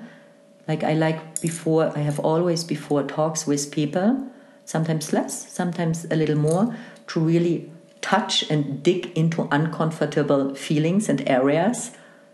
And sometimes it's difficult for people, but I say, hey, if you come in ceremony, you know, it can go there. So let's get true, you know, let's get authentic, let's get clear. You know, I ask you some questions, you always can tell me when it's not comfortable, but because the plants, they show you truth in their own way. So I like to touch on that before, you know, to see, are you willing to face that, you know? And this is not happening there. So the downside is very often that people not prepared go directly into the Shipibo villages where the maestros, maestras are, and there's not a container and not a support system for the language and for their processes and for guidance and explanations and explaining them that it's not just 1 week or 1 month here, there's a life after, where everything, what happens here has an effect also after. There's an integration and it will be with you your whole life. And are you really sure you want to commit to face this stuff? Because it will be with you after. And that's the downside. So what would you recommend for someone who does want to come down and do work? I would recommend to look for retreats where you have a facilitator. I mean, I offer groups, dietas. I have in July and in November I offer something. I offer private groups. I know other people who are reliable, you know, as Brian, who works also with one of my maestras. I would really recommend to prepare, to do a preparation, to get clear why do you want to do that, and to go to someone who has training, who can provide facilitation, who can provide some guidance, who is there with you to translate not only the language, also helps you to translate the experiences, the tradition, what does it mean, and not just going by self, especially when it's new for you. And new, I work with the Shipibo tradition when the Shipibo tradition is new. If you did other plant medicine by yourself or in different ways or in ceremonies where like music and concert and guitar playing, singing, whatever, this is different. This is just different. I can only talk about Shipibo tradition, but I know there are others. If you go to the Shipibo tradition, it's surgery. It goes deep. It's energetically deep stuff. It's not I go somewhere and I listen to a concert or I listen to some music, and you know that's a different experience. It's just a different experience than going somewhere and getting really, really in deep, real stuff, which includes shadow and darkness and light, because it belongs together. It's both real. Mm-hmm. Well, Ute, we are coming up on 3 hours. Really? Yeah. Is there anything else you wanted to touch? Any topics or anything? No, I think we talked about it through different things. Yeah. Yeah. Well, so what do you have any sense of what the future holds for you, and if people are interested in reaching out to you or working with you, learning? People can always reach out. I'm most of the time available. I mean, what I offer is like 2 weeks or 1 month diets with one of my maestros. They are scheduled, maximum 8 people, at least 3-4 people, maximum 8. Or what I offer is private groups, but I need to know in advance to plan it accordingly with my maestros and with the place I rent. And I offer online sessions where we go into where we talked about, you know, I call it psychospiritual inquiry or compassionate healing journeys. It's always difficult for me to put it in the right, use the right words. But I love to work with people online with plant medicine together or without plant medicine. Yeah. Yeah, great. Well, I know the family you work with, and I think they're really amazing. They have a really strong lineage, and I think, as you said, I think for most people it is wise to go to something that's organized, that has structure, that works with a facilitator. The family you're working with, super strong. I think has a lot of integrity. So I think people, if they want to, they would be in really good hands with you. And I know you personally. We work together. It's always a pleasure, and I think you do really amazing work. And if people do want to do that, truejourneys.com? truejourney.net. Also true-journey.net. And what I also want to say, like in the dieta space which I hold, I encourage people to be in silence or to do their fasting. I mean, there are different ways to fast, and it's up to everyone by itself. There's also food provided, but also there, if people really want to go deep, I encourage like isolation, and I bring them their food. Also, I'm open, always. Sometimes there are people, they like to have some sharings, but it's like more in the traditional way, It's not that I have like all kind of programs like in a retreat. It's like the plant and you, and then we go in an organic flow. And of course, sometimes sharing can be very powerful. We have a sharing, of course, in the beginning and in the end. But during diet, also when we talked about the word, I just want to mention that very often, to get more clarity about the energy and the breath and the word, is to be in silence. Especially when you're in a diet and you recognize and learn so much more about the word and talking and energy. And I mean, diets, and in the end, it's like learning about energies. And they call the main tree where I work with, they call it like the university of learning about energies. I mean, this is how my maestro say. Others would maybe call other trees like the university of shamanism or university of learning about energies. But yeah. Yeah. Well, great. Well, thank you so much for doing this. It was a pleasure, and I really love working with you. I have a lot of respect for you. Yeah, I'm looking forward to whenever, wherever. I mean, I'm still in contact with the Temple of the Way of Light. I really honor this center so much, and also Matthew. I had a wonderful talk with him like a week ago, and to the same time exploring other options. Maybe I will also work with a center in Costa Rica, but I will stay in touch for sure with the temple, and I would love to work there with you again, or however life unfolds. Working with you always was a pleasure, and I learned so much from you and with you, Jason. Yeah, well, thank you. Likewise. Yeah. Well, thank you so much, Uta. It's been a pleasure. Yeah, thank you too. All right, everybody, that is it. I hope you enjoyed that conversation with Uta. I really enjoyed speaking with her. As always, if you're able to help to support this show, that's a really big help to me.